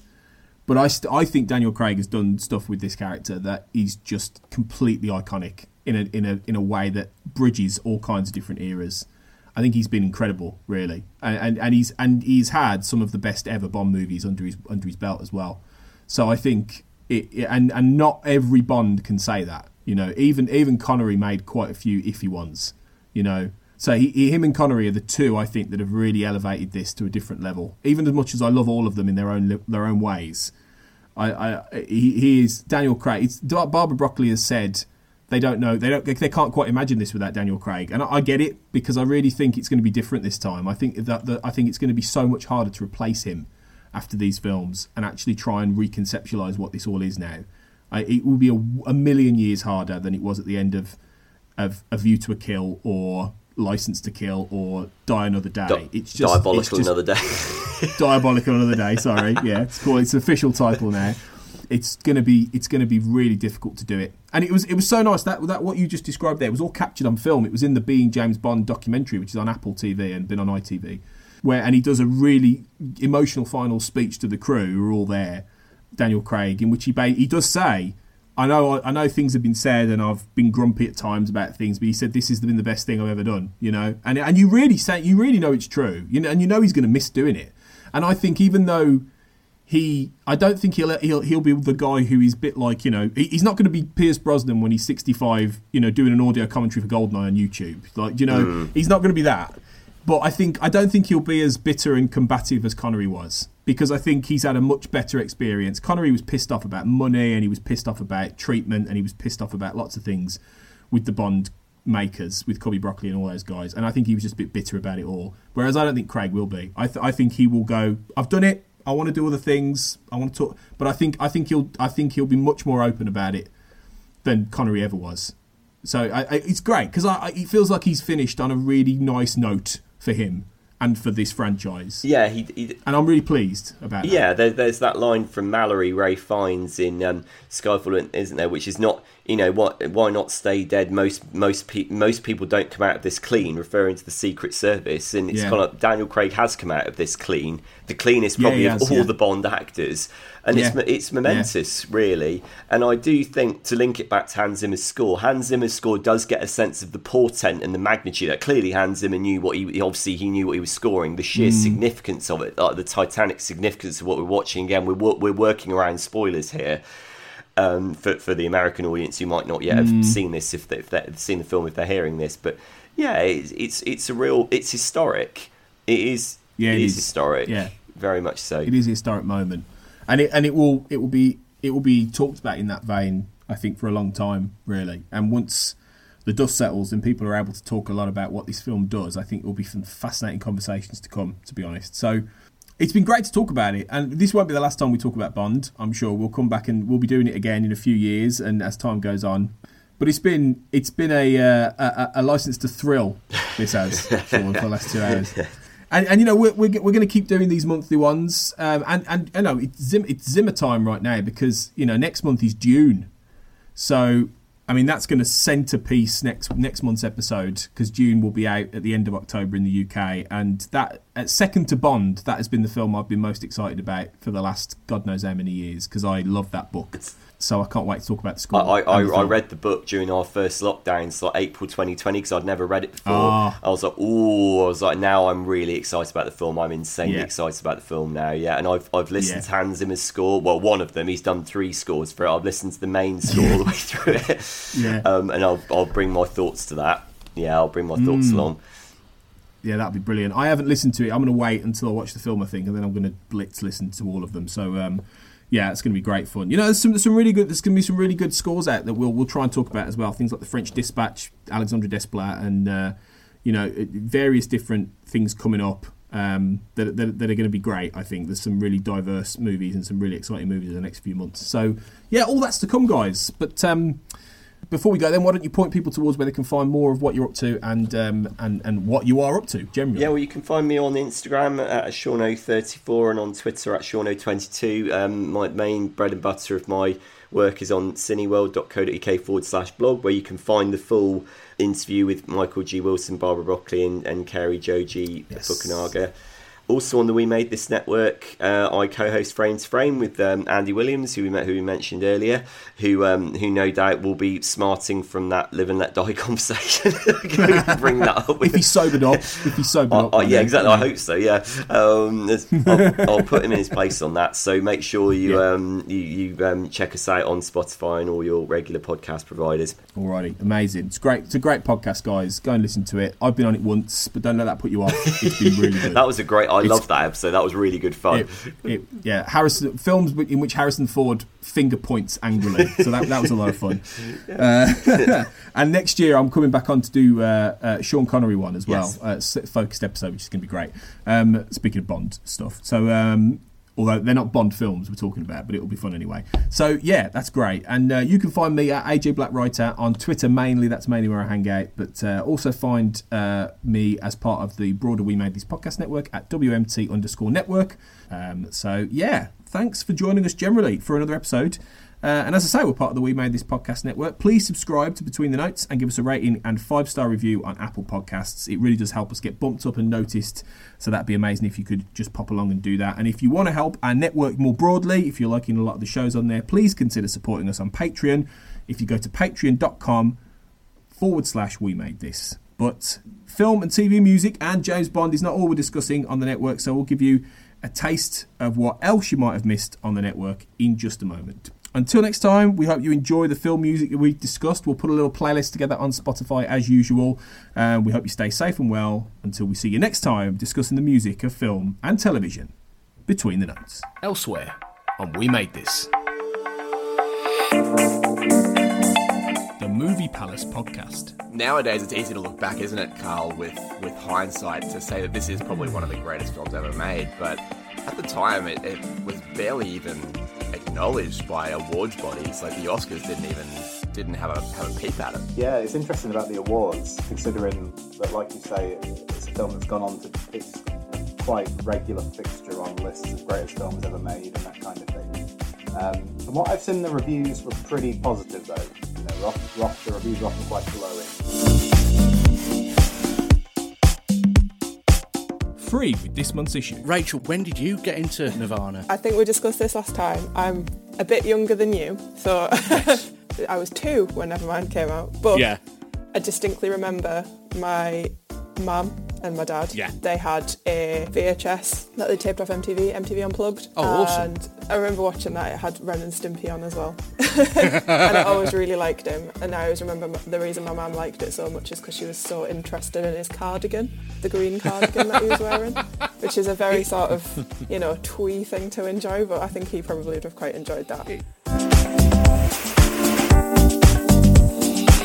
Right in the childhood. As a weirdo kid, I always thought it would be cool if the Doctor regenerated into an alien, because it never said that he had to look like a human. Yeah, that's a good point. And there was one regeneration where it went wrong. Well, they always go wrong, don't they? And there was one regeneration of the Master where it went wrong, so he was like this hideous, scarred thing. Cool. That's very old episodes, because I loved the Sylvester McCoy stuff so much that I bought VHS tapes of previous Doctors, so I have quite a big knowledge of deep dive. Stuff from way before I was born as well, stuff from the 70s. It's pretty cool. Check out all of these shows and more on the We Made This Podcast Network.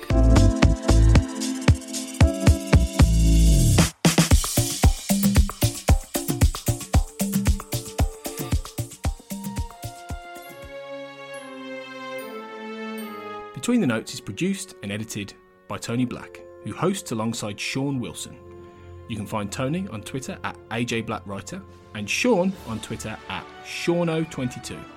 You can find Between the Notes on Twitter at BTW_notes, on iTunes, your podcast app of choice, on Spotify, Stitcher and on Spreaker, where the show is part of the We Made This Podcast Network. For more podcasts all about TV, film, books, music and popular culture in general, you can find We Made This on Facebook and on Twitter at We Made This Pod. Thanks for listening.